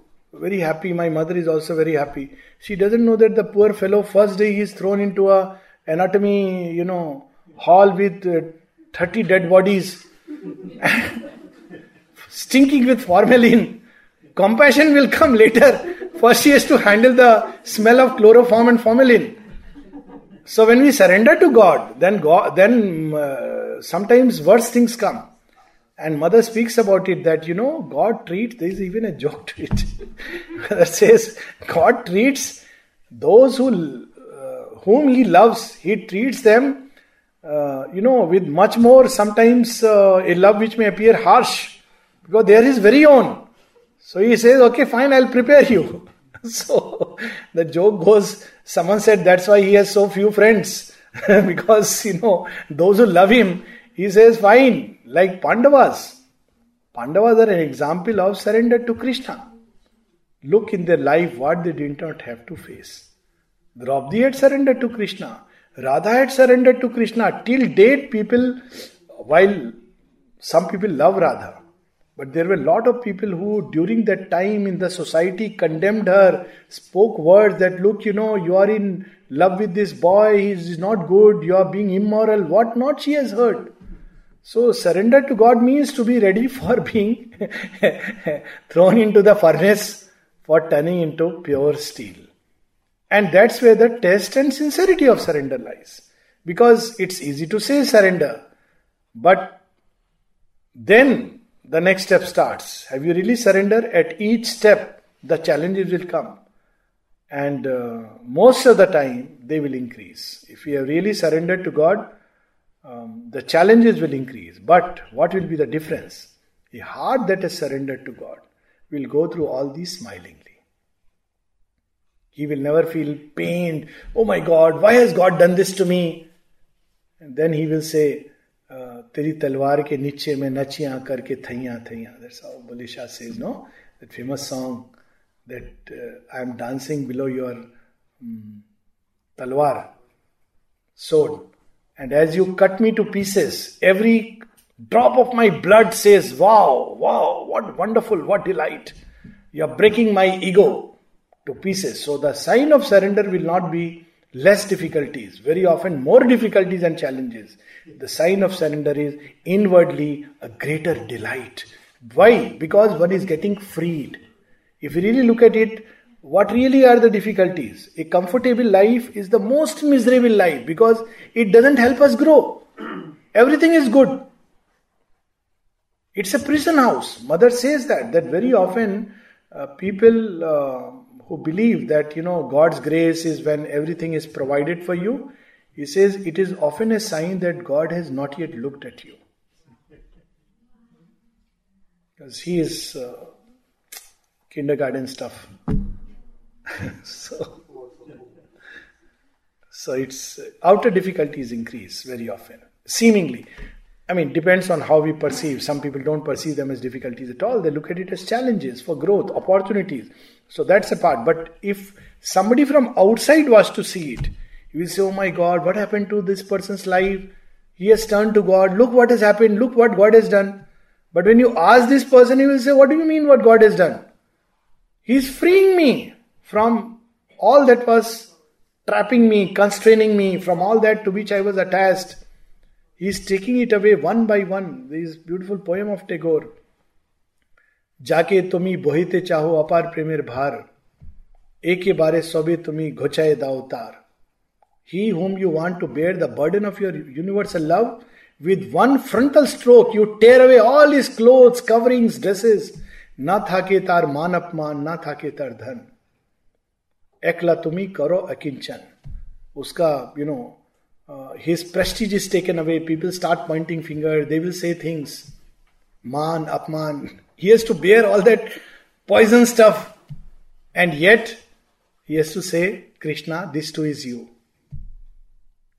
Then one is prepared. That furnace of purification. This is the purification process. Who can ever arrive at delight without purification? He will suddenly find himself alone in the whole universe. And then, when he is ready, that this, I am not threatened with this loneliness because you are with me. A moment comes in life, in every mystic's life, that one feels, experiences, that one is really all alone in this world because there is no understanding, nothing. But at that point of time, either one can break down or one can fling himself into the arms of God. And then he says, okay, you are not afraid? Why should I be afraid? This loneliness is a delight because I can meet you without any trappings. Then he'll say, okay, I'll give you back the world and now you will see me everywhere. But this passage is there when, everything is taken away. But this does not lead to any pain. Even those tears are tears of joy. And one throws himself into the arms of the beloved. And then he says, okay, fine, done. Now I'll be there all around. I'll give back the world to you. So, but that phase has to be there. Very important. Yes. Yeah, I have a quick question actually on Vedas, that there are a lot of references to sun and sunlight. And I think like when Hanuman, he wanted that golden fruit. But then, which was the sun, and then when he got too close to it, it was too much for him and he fell down. So did the ancient rishis, did they foresee a super, is that? Yeah, absolutely true. In the story of Hanuman, there are signs and indications that the truth of the supramental was glimpsed. Definitely. His body is described like that. It could expand, become wide, become small. He's also described as having the luminous body. He's his capacity, his knowledge, he's wise. And he's immortal, right? He's immortal. All these aspects are there. Only thing is the effort is premature. So it's a pure Vedic yoga which is described there, that he is going to the supramental sun to grasp it. But it's premature. He's doing it in the rush of his enthusiasm. And Mother has said Hanuman is an incarnation of the divine. Hanuman and Rama are both incarnation of the divine, the same divine in two bodies. He becomes the Bhakta and he becomes the Swami. And then the Indra throws the Vajra. So we read yesterday about, how Indra stands in the way. That, you can't go like that. You have to first change your animal mind into a luminous mentality. Therefore Hanuman has to come back, he has to forget everything. Work on ground level, on the ordinary consciousness. This happens in this yoga. Sri Aurobindo says that if you already want to fly high, you are not ready for this yoga. You have to ready to lose those experiences, apparently put them in the background and be the ordinary of the most ordinary. Because that is a level at which working has to be done. So though the story is depicted as a punishment, but Indra says, get back, you're not ready. Like Trishanku's story. Get back, you can't enter into heaven with a mortal consciousness. And so Hanuman has to now be a very ordinary monkey. Once that level is ready, then the redeeming touch of the avatar comes and lifts him high. And the grace which makes him immortal, grace of the Shakti. Yes, Arjun? So how you said it was premature divinity, could we say that as humans, as now, we're all premature in divinity, or we still have yet to get there as well? Yes, it's good to remember that we are premature in terms of divinity than to believe, I am divine. Look at this world of mortal creatures, that's dangerous. So it's always good and an humbling experience to remember. To remember that even if everything is supramentalized, every cell is supramentalized, still one is nothing before the infinite. It's a very sobering experience, it's a truth. Supramental consciousness, supramentalization is not the last goal.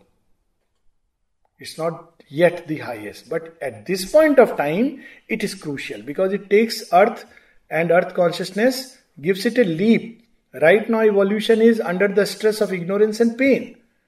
With supramentalization, evolution will be from freedom to greater freedom, from joy to greater joy, from knowledge to greater knowledge, not from ignorance to knowledge, from pain to joy as of now. But yet, even if the whole creation was supramentalized, still it cannot compare to the delight of the divine consciousness because it's infinite. And that is a very sobering experience, and that humility is the safety on the path. Otherwise one loses the head. Some experiences one feels, I saw Mother and Sri Aurobindo, so I am already reached somewhere. I didn't see because of my merits. It is their grace. So that's very true. It's good to remember that. To always remain a child. That's why, that child. There were people who said, wrote to Sri Aurobindo that I feel more and more that I am becoming like Sri Aurobindo. Sri Aurobindo says, why would God want to make another Sri Aurobindo? So it's true. Even more on current, what's going on in India in terms of political. Do you think our current Prime Minister Narendra Modi, is he working under some? Yeah, he is an instrument, no doubt, of the divine. It seems from every possible indication, and there are only two dangers. One is obviously many forces will try to finish him, because these are the forces which would not want India to rise. Already one can see, and he has gone through a lot of things. He has shown the courage, determination, all that, which is very wonderful. The second is that I don't know about this part, whether he is really a conscious instrument or a half-conscious instrument. Now, that difference is there. Because a conscious instrument is completely surrendered to the divine. He has, in private conversations, spoken a few things which looks like that he is conscious of the grace. And if he can remain inwardly, he doesn't have to acknowledge it publicly. If inwardly he is conscious of the grace and grateful towards it, the path will open with a much more beauty. But that is something very personal and private. Nobody knows. Even if he tells some people outwardly, one doesn't know. But definitely his coming has brought a wave of joy, hope in India. And inwardly, all the indications are there that things are on the right track. It's what I feel. He is seeing India, as far as what we know, in terms of Mata Bharat Mata, right? That's a concept there. Many things. Yeah. So, can that form of Bharat Mata become a divine grace for him? See, divine grace is divine grace. There is nothing comparable to that. Bharat Mata is a limited aspect of, like any other goddess. It will have its limitation. But the divine would still protect because it's a work given. But still there is a difference between a conscious instrument. And this example is like Winston Churchill. Winston Churchill was an instrument of the divine, not a conscious instrument.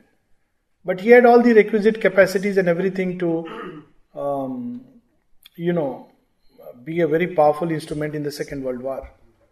And also, it may not be necessary or even it may be premature at this stage for somebody who is a fully conscious, surrendered instrument to be at that point.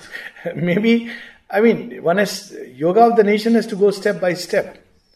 So it's enough to have somebody solid who can combine vision and action and is open to the world of creative ideas. It's enough. I think to expect more than that would be really unfair on him also. Because that will come much later stage. I think a lot more has to go through. That's why all said and done, I have voted for the first time in my life. Openly I can say, and I voted for Modi. And I know many people who have done it, and I am so happy with everything that has happened.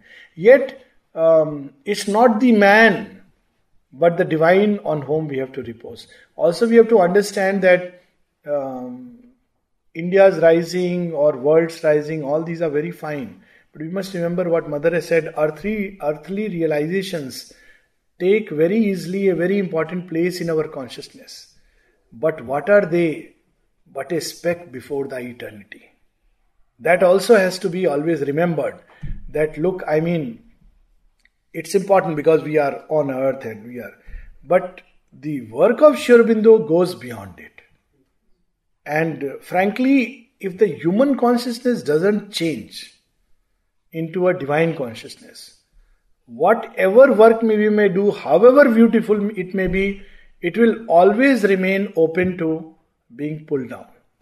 Because you will have human beings. So what he is doing is something very nice, trying to put systems into place and he has realized it that you have to make a nation independent of an individual or even a party. That's a very wonderful thing.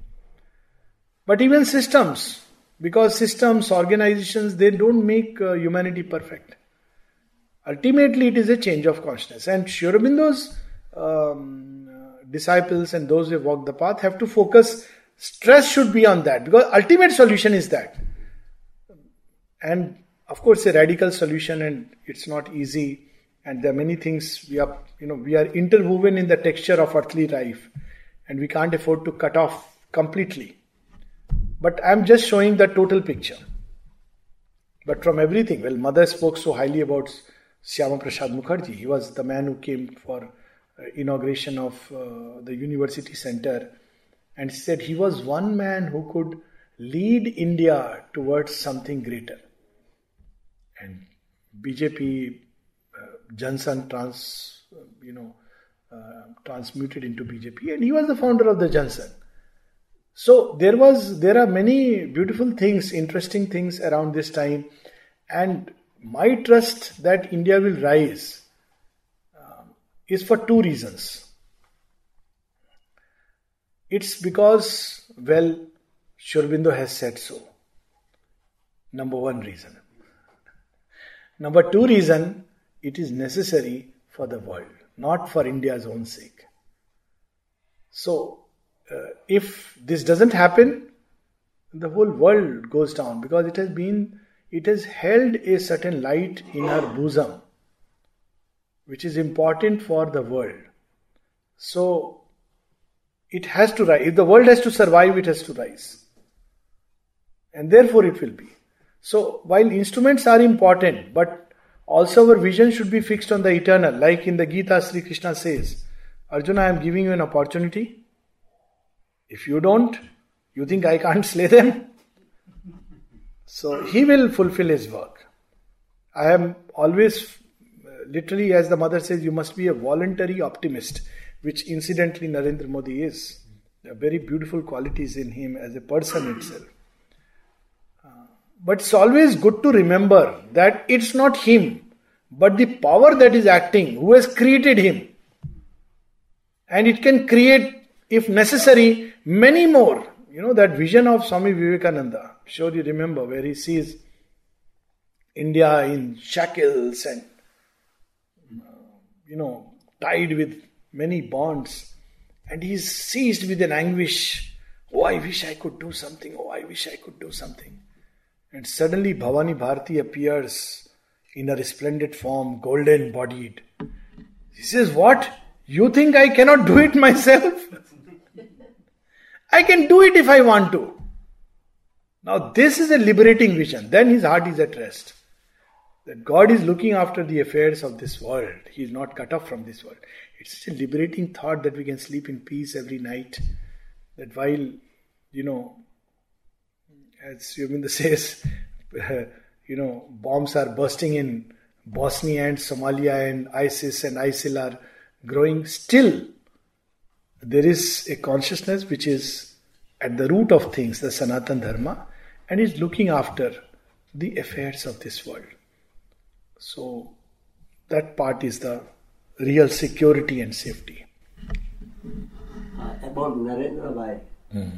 See, in the beginning we have seen he was alone, but he was never lonely. The way you said it, the word alone, it is nothing but all in one, A-L. So Narendra Bhai, it is something, inside, it is a consciousness personified. Wow. No, that's true, and it's very wonderful. In many, many ways, as I said, his coming has marked a change. Very interesting shifts, if you see purely from the point of view of a political analysis, for instance. The policies that were being practiced till now we were perpetuating the mentality of the slave. So what is the slave mentality? There is a Maharaja who puts out doles, and the slaves have to say Jai Ho, Jai Ho. So if you see the governments that were acting before, by and large, the 67 years or whatever, 62 years, what was the mentality? Dole out subsidies, freebies, and pauperize the energy of the people. In return, vote for me every 5 years. This is the most dangerous way to govern a country and the best way to lead it towards partition. And it's very clear from Narendra Modi's coming that he doesn't want to follow that track. He wants to rise up the Shakti of the nation. Why do we believe we are helpless? Only we have to shed this slave mentality, which is still there. Again, this whole thing about secularism, it's a non-existent problem in India. It's a created problem. It never was a problem. As I said, the Vedic path, the secularist and the religion path combined together. This was a problem particularly in a certain context in the West, where there were real fight between science and religion. Persecution, inquisition, bloodstained throne. But India never experienced it. So when you transport an idea, which, it's like, creating a problem which is non-existent. So this thought-created problem, it made people lose their way. It took from the average Indian the strength that nourished him. And that strength was the sense of the divine. There was no problem, no antagonism. Even with the Muslim brothers or this brother, this problem was not there. No Indian ever thought that, he's an atheist, he is bad, I must, kill him. This thought never came. It was not important at all. But now it has gone into the mind because of the hammering constantly, because of the overkill on secular.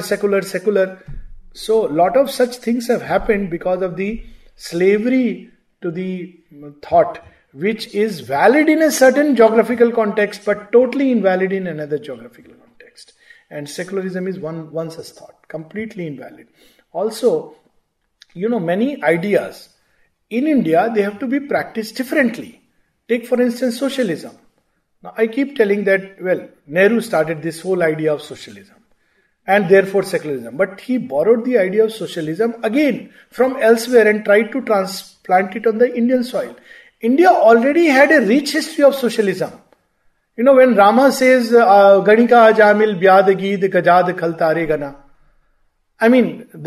Everybody he treats with an equal eye, loves them, everybody is an equal share in the kingdom.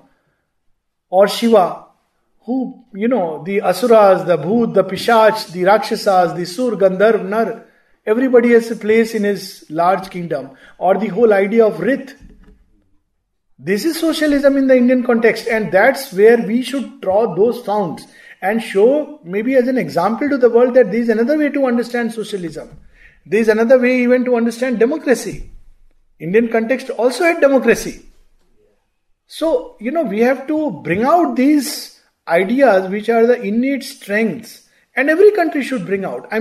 Japan has to bring it out in a different way, France in a different way, America in a different way. That will create richness. But the sad part is that, they lost faith in the strength of the race because we were constantly hammered. It's something all rubbish. Vedas are all, animal worship and naturalistic things. And that made pauperize the energy. And in everything, take for instance medicine.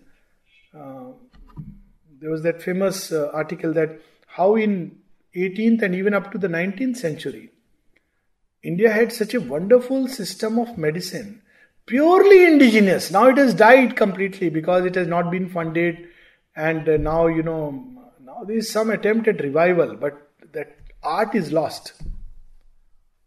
So it's very unfortunate because certain things are valid only in a certain context. Also, the same idea will express itself differently in different nations. And that's very important to bring out. And I think Mr. Modi will be able to bring it out. Like again, environmental consciousness. This is one of the things we were talking about. Now, in India, this environmental consciousness has to be brought out with the sense of the eternal in everything. Otherwise, see what happens. Now, one is very conscious of the environment, let's say in a certain context, and everything is good, clean. And the pigs are taken care of and the cows are taken care of. But what for? To satisfy the palate. Now, this is going to lead sooner or later to a backlash. What is the backlash? Number of diseases which will come up as a result of this. Whereas in the Indian context, it should be done because it's an object of worship. There is the presence of the eternal. Now, that has to come up. Now, that will take time because it would need a widespread new kind of education. Right now, all the education is focused again around the same things are being taught ad infinitum, ad nauseum. Everything is disconnected with the deeper sense of divinity in the universe. In India, there has to be books, entire books, which connect geography to the sense of the divine, history to the sense of the divine, not to a god or this god or that god. Social sciences to the sense of the divine, psychology to the sense of the divine, health to the sense of the divine, military to the sense of the divine, law to the sense of the divine, because then we will deal the same problem differently. Say, now there are problems of euthanasia. So nobody is bringing this deeper angle to it. Now the angle is very superficial that look, so and so is suffering, but most of the time it's not that person who is suffering. It's the relatives who are suffering. He is unconscious. Now in Indian thought there is nothing like that. Because Nityo Nityanam Chetanas Chetananam. Even when the body is completely unconscious, the inner consciousness may be awake. So the whole stress should change, which means a lot of work on awareness. Unfortunately, that is not being done, and millions of money are being pumped into simply re-erecting the ritualistic side of the Indian religion, which is a very sad thing. This is not a revival of the Vedas. It's a completely going in off track. This awareness that look, problems of capital punishment. How would the Vedic sages would have looked at it? These are the issues. Rapes, crimes against women. So now, how to reduce these crimes against women? Somebody comes and says, harsh punishment. Yes, of course, no doubt about it. You have to set an example. Somebody comes with a very stupid statement, wear this kind of dress and that kind of dress. We're stupid. But what about installing women back to that state that she is the Shakti? Now, this has to start in our everyday life at home. We talk about a lot about Hindu culture, and what do we do at our homes? We treat the woman like a slave. So this becomes a hypocrisy. So it has to work on so many levels. Women live will carry its own meaning. See, Mother spoke about feminism in 1718, post First World War, threw up this movement of feminism, and because men were dying, so there was no choice but to take women. So, but Mother says how it has to be done from the deeper angle, spiritual angle, equality of men and women.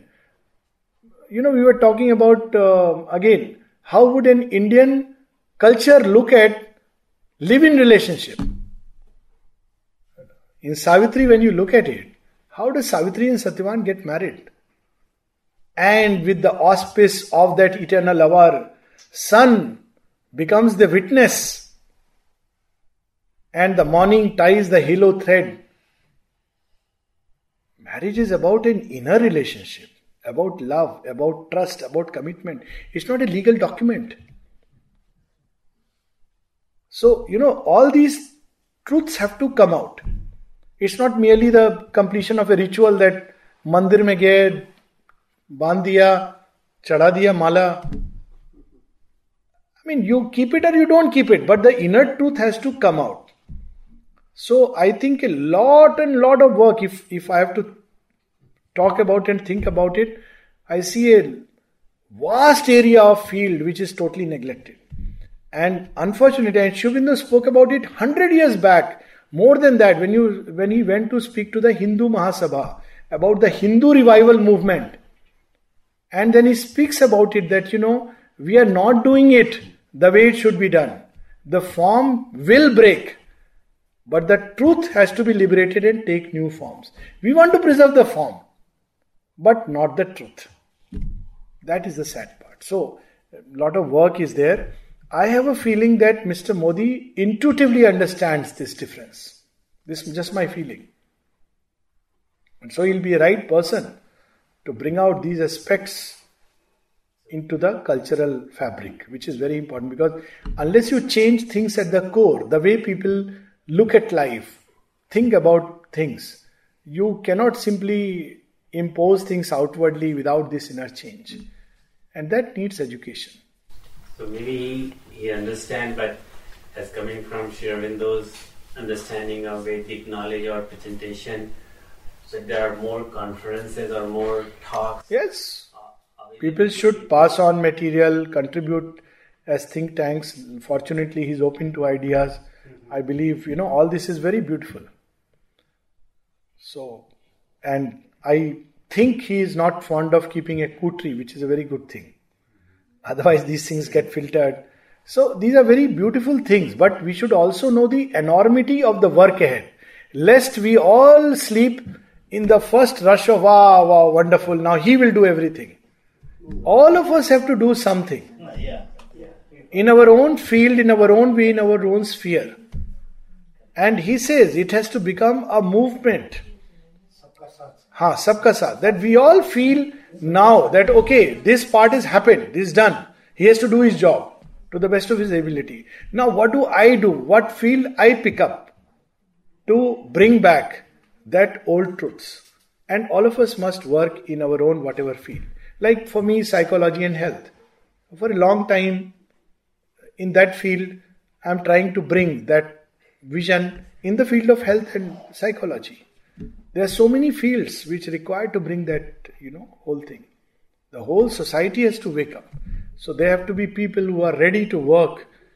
And it's a very, very huge work. Let me tell you. In the field of education also, some of us have been working. Even NCERT has accepted few things, but still, it's so much. Books have to be written, people have to be talked to, talks have to be even organized and arranged. Otherwise, children simply receive the same old stuff.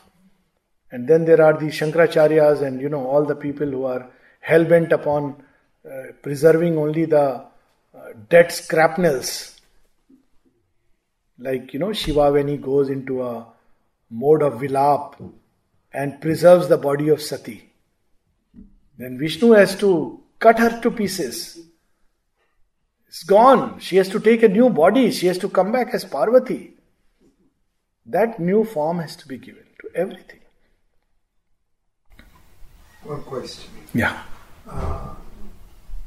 You talk about this earth consciousness. So every nation on the earth, they have own consciousness, and the people living according to that. So I want to know about other planet. Aurobindo said there are 12 planets. Yeah. So what about their consciousness? Each of them will have their own consciousness. And that consciousness will be determined by to what extent. Now I am not only talking about the 12 planets here, but all over the universe. Will be determined by what all has been manifested so far. That creates the consciousness of a particular thing. So in the earth itself, the consciousness has evolved. Before plant life came, it was like purely a material dead matter, submerged in water, as the story of Hiranyakashipu. Now again, a lot of work has to go on to these stories. Story of Hiranyakashipu, Hiranyaksha submerging the earth into the waters. And then when plant life came, the consciousness of earth changed by another degree.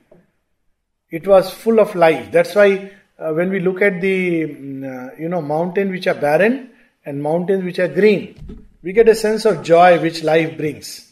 Why does this joy come? Simply because living beings carry that joy of life. Then there is the mentalized consciousness which has come up. So earth consciousness has become mentalized. Now it has to become spiritualized. So other planets also would be having, as far as I know, as far as this solar system is concerned, people have not discovered living beings. I won't use the word life because life is everywhere, but manifested life anywhere.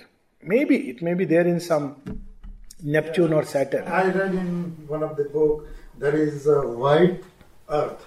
Yeah. And there is living being over there.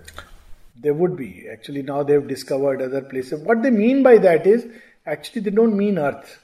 Because in spiritual language, when the word earth is used, it's in a different way. Earth is a residue of all the forces, condensation of all the forces. In that sense, earth is used. Prithvi and the Bhu Tattva. But what scientists say is any place which has the atmosphere which is similar to earth, temperature similar to earth. Now this is a big misnomer because life can form itself in very different surroundings. This was a very ancient debate, this whole story of theory of panspermia came up, and even the discoverer of DNA, Francis Crick, he also gave this theory. Now, life can evolve in very different circumstances. It can evolve if it wants to evolve. It can evolve on a cold planet like Neptune or on a hot planet. It can evolve on sun because, wherever there is matter, there is a possibility. But it will evolve in different ways. And depending on the evolution, the consciousness will be there. So, it's very difficult to say, Yeah. Yeah, I think someone actually asked a similar question to Mother. I think it was questions and answers 1954. Yeah, she said, don't be interested. Yeah. And so, she said first two things. That first, Earth is unique because Earth is the only planet that is, as of now, capable of evolution. True. And that's why it has the species that are capable of evolution. When someone else asked, so are there aliens, are there UFOs? She said, she did have a vision where she saw aliens, but they're just observing Earth. They're not interested in its evolution, and they are far more technologically advanced than us, but they're not part of the evolution. It's absolutely. I think that's what she said. Yeah, she said two things. One is, of course, that, Earth has the evolutionary mechanism inbuilt because of the presence of the psychic principle. So that's why. And the second aspect that she has said, that There are UFOs. She has spoken about that. I'm not sure about aliens, but probably yes, about aliens also. But she said we should not be concerned about it. Because how does it matter? I am here on ground zero. If they are not. So I was trying to, avoid that part that, well, that's a discussion. Somebody may say that, well, there are. Okay, there may be. Fine, fair enough. So we can't say there are not. But our problem is right here with regard to the earth consciousness. And if that can evolve, because right now we are posted here, as they say in military language. Like she spoke about a whole race which has come from the moon. And now people talk about, they found some water on moon and moon grew cold. Now they talk about all these things. But also when that race came, because of the admixture with the human species, things have changed. Otherwise they didn't have the psychic principle. And so they are very harsh, cruel, almost cold, vicariously insensitive to pain of others. So all that is there. But it's okay. There may or may not be. Like other lokas. There are gods not only on material plane. There are 7 earths. Because just as there is a material earth, there is a vital earth on the mental plane. Because what you see here is only a final act. And they are different. Luminous earths. The Vedas speak about it. But fine, there are beautiful beings there.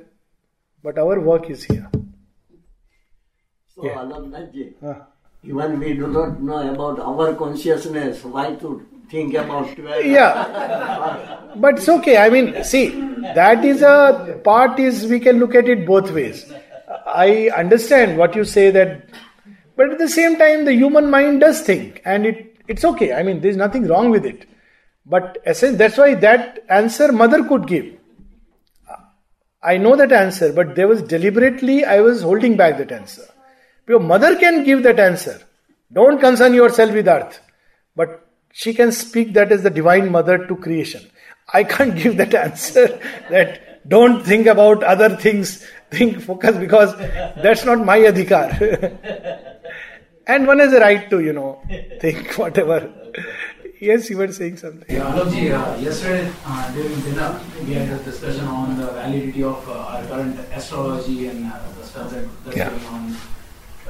There is the Janam Patrika when kid is born, and then there are students unnecessarily is being stopped from doing things he wants to do because of that, and then later on during marriage also, for some people this community marriage is a big deal and stuff. So I wanted to know what's same slave mentality. Sri Aurobindo says the soul in man is greater than his fate. Even if all the cosmic forces, nakshatras, are arraigned against me, still the power of love in me should be able to conquer it. I would rather say, good, that's a challenge. And that's what Savitri is about. All the forces of the cosmos which have woven fate, have woven a fate, whether planets, hand, everything combined together. Let's put it like that. The planets, of course, are the subtle entities, as we were discussing yesterday, that the planetary motions, like behind every physical phenomena, these sciences were based, the Vedic sciences, which drew from the Vedic roots. Not the way they are understood today or practiced today. Like Ayurveda is not about picking up a plant and mishmashing it and giving it. But they discovered these subtle principles. And these outer planets in some way represented, but they were about the Navgraha, were about the 9 subtle principles which weave events in our life. Now look at Ravana. Ravana was not even a real yogi, and the fellow had these principles at his mercy. They say, no, Navgraha ko usne bandh diya tha. And yet fate found its way. Because there is something which is greater than all these forces. Ravana believed, all the asuras believed, that by conquering these elements, I can eventually overcome fate. Like Hiranyakashipu, that look, I cannot be killed by this, that, all kinds of conditions. What scientists are trying now? To conquer the outer conditions. Now in that outer conditions, there are gross outer conditions, there are subtle outer conditions. So when astrology people try to appease the planets and graha shant karna, What are they trying? Something very similar. Ki I am going to appease these inner subtle conditions. But that's not the path of conquest of fate. The fate is conquered by the will, the fire, the Agni. And if it blazes, it can demolish everything, rebuild everything, because it's the builder of forms. That's why Agni is called Jat Vedas. It knows all the births. We just read it. Past and future. Now, if it steps out, it can remake our lives. That we have to bring and activate. Similarly, Indra is the fashioner of forms in the subtle worlds. So the beauty of Indian thought from the Vedas was that man can eventually, there is something in man which is greater than everything. Look at the story of Anusuya, which mother enjoyed very much when it was shown in the playground. In that story, the gods, the Trinity, Brahma, Vishnu, Mahesh, they come to test Anusuya's Satitva. Satitva is not just outer chastity, but the power to stand on the truth of your being, and truth which is one with love. And they say, what a condition that, will you give us food? Yes. No, but you have to make us eat food without any clothes on your body and making us sit in your lap. So Anusuya says, oh, that's all, that's very simple. Because sexuality lies in the consciousness. I am like a mother to you, you are like my children. So what if you look grown up? And story of course goes that they become like little babies. No, but what it means is that there is a state of consciousness. She deals and turns them into little babies. And then of course the story is very funny. She puts them to sleep and all the three great ladies, they come searching. My husbands have vanished. It says they are sleeping. Please find out who's who. Take them back. And mother was very amused. She says, very good, very true. Man alone has in him the capacity to go beyond the gods. He carries within himself the spark of the supreme. But because it made him proud, he was made to forget it. The story of Hanuman. Now he has to recover it. Because if he just is given this without really realizing it, it makes him proud. So he has to go through all these forces are beating him, making him feel. But they are beating him to tell him, look, you are strong. Come on, get up. You are strong. You can do this. You can do this. But this whole idea of, trying to govern life by astrology, planets, stars, and God knows, helps only the stars of the Pandit. Makes his child study well. To that extent, it's okay. We are doing some good karma for him. But it should stop. Honestly, all this has pauperized the strength of the race. It has made us feel helpless before forces of nature. But look what kind of consciousness of the rishis. Agastya goes and challenges the ocean. What Lakshmana does in front of the sea. You don't give way, I have my way. That is Indian thought. And so many stories. Behula, Kanyakumari, amazing stories. Where people have challenged fate. And by what power? Purely by the power of their will and faith. These are the two powers in man. Same was the true with Narendra Modi also? Well, I don't know so much about his life. But yes, at least. In the beginning, the way thing was. Yeah. And now Advaniji says, in spite of all this, he changed his mentality. He made my dream true. He has shown tremendous perseverance in the face of adversity. There's something very amazing and remarkable in a human being. One observation about this astrology, all these whatever astrologers, they have shown these all now are so unintelligent that what they do, if this graha is bad or other graha is bad, they make an object and have them attached to that object. So there is photo or something. So what they are really showing that these grahas, they don't really know you. You can put it to this system and... No, not only that, the first part is actually these fellows are not bad. They are just doing their job. Now Shani is given the job of bringing justice. So poor fellow, why blame him? He's just doing his job. it's okay. Let him do his job. But we are given something which, weaves the fate. They are actually obeying us. We have woven the fate. We have created it, and they have to walk, by our thoughts, our feelings, our hopes, our fears. We have given them food. So, Sunny says, okay, he is very afraid. So I have to now get into this house and make him go through pain. But we can refuse. Man can accept. He can refuse his fate.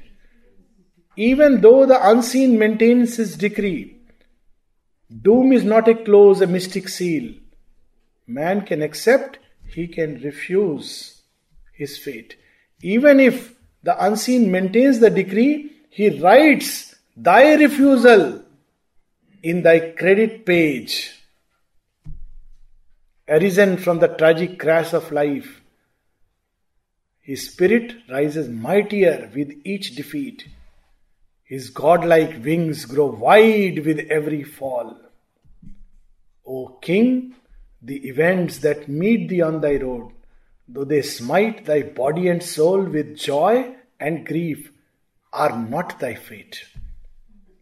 The goal, the road thou choosest are thy fate. This is Indian thought. The goal, the road. I choose the divine and I walk by dharma. That's my fate. Events may come which may frighten me, try to frighten me. Many masks, many forces. But I have chosen this. I stay by. Look at Harishchandra. We were talking about, what happens to those surrendered to God. Harishchandra, just one vow he has taken. Truth. Everything is taken away from him. You want truth? We'll show you what is truth. Bare reality. Your son, that's not truth. Your wife, that's not truth. That's the meaning of the story. Your kingdom, that's not truth. Your job, that's not truth. So he is ready to, one by one, let go of all that holds him back from the vision of truth. So where is the truth? When all these things are burned to ashes in the Shamshan Bhumi, then you discover truth. This is the meaning of the story. And when you present it like this to the children, they understand. Isn't it, Arjun? But if you just say it, Harishchandra hote the, Taramati patni thi, unka ye ho gaya, wo ho gaya, Vishwamitra ne aake raj, then one says, what kind of Vishwamitra, what fellow, crude stuff. So confusing. And one feels this is self-mortification, why he has to, do this, his child dies, what is this? But the story is about how the search for truth, ascent to truth. And at the end, ultimately, when he is ready to sacrifice everything, including himself, that I am attached to nothing but to truth, then Shiva reveals himself. Now you are ready for moksha. So these stories are so indicative. So, what was Harishchandra's fate? At the end of the day, what do we say? Oh, bichara. Nahi. Harishchandra has become an ideal in the eyes of the Indian thought. It's unfortunately, all these stories have now gone away. I have grown up with these stories. So, he has become the, look, this is the ideal to be followed. So what if you have challenges? But Harishchandra, wow. Same with Savitri. Savitri has become an ideal.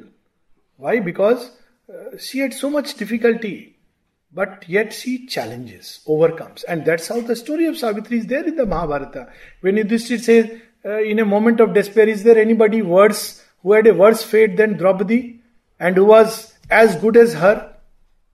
So Markandeya Rishi says, yes, of course, in far back times there was Savitri, who had worse fate, and she conquered it. Story of Draupadi, at the end of the day, who remembers her humiliation? Nobody says, oh, bichari. One says, Yagya Seni Draupadi, with pride, that a woman should be like her, to rebuild herself from the pyre, from the grave. Again with Sita, again see, look at how badly the modern mind can misinterpret. Oh, Sita was a doormat, Ramji ne chhod diya, chali gayi. But look at, if that part is not there in the Ramayana, what will happen to the woman's strength, which also must be brought out? Rama's everything is brought out. But look at the beauty of Valmiki. Valmiki had to bring out also the strength of a woman. And in a much greater force. Because the whole story is otherwise about Rama's exploits, like modern films, where hero is there, but the heroine is only for ornamental value. Sita can't be for ornamental value. So what the poet does with a master stroke of his pen, that after everything, Rama banishes her into the forest. But for this story, the book will remain incomplete. What does Sita do? She doesn't go to court. She doesn't say, what the hell? She doesn't say, oh destiny, you are so bad, cruel. She doesn't, drown herself in tears. She brings out the fire and force within herself. She says, so what? Kingdom or no kingdom, husband or no kingdom, I am capable. And living in an ashram, she brings up her children who are as capable, even more capable than Rama. And when they go, she has never breathed a word of bitterness or complaint to them. They have all the love for their father. They don't know what has transpired. So she has brought out the force of love. This is the essence. The same thing can be seen this way or that way. In one way, it is liberating. And in another way, it is, demeaning. So that drishti has to change. Thank you.